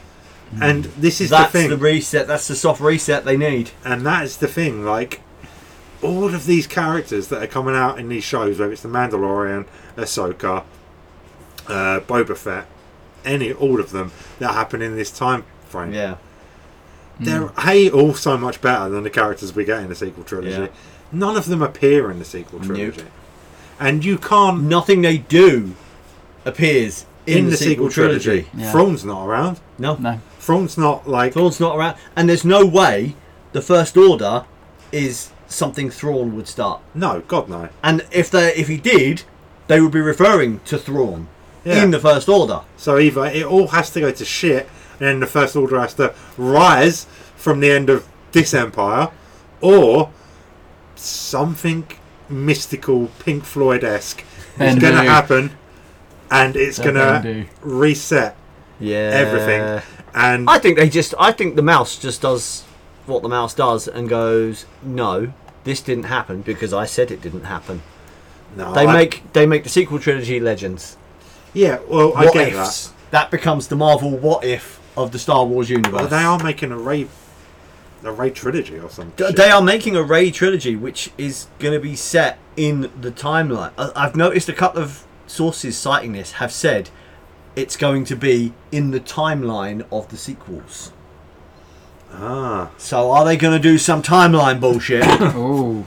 So the sequels actually happened in... We're going to get an Avengers Endgame. Captain America briefly pops up, messes with, steals some fucking... Ant-Man comes in from the quantum Star Wars universe. the quantum realm, messes up the timelines, and then we get a good timeline where with Grogu and the Mandalorian and Ahsoka, and then we get that other timeline which they just quietly kill off in the background. The more they build this new TV show,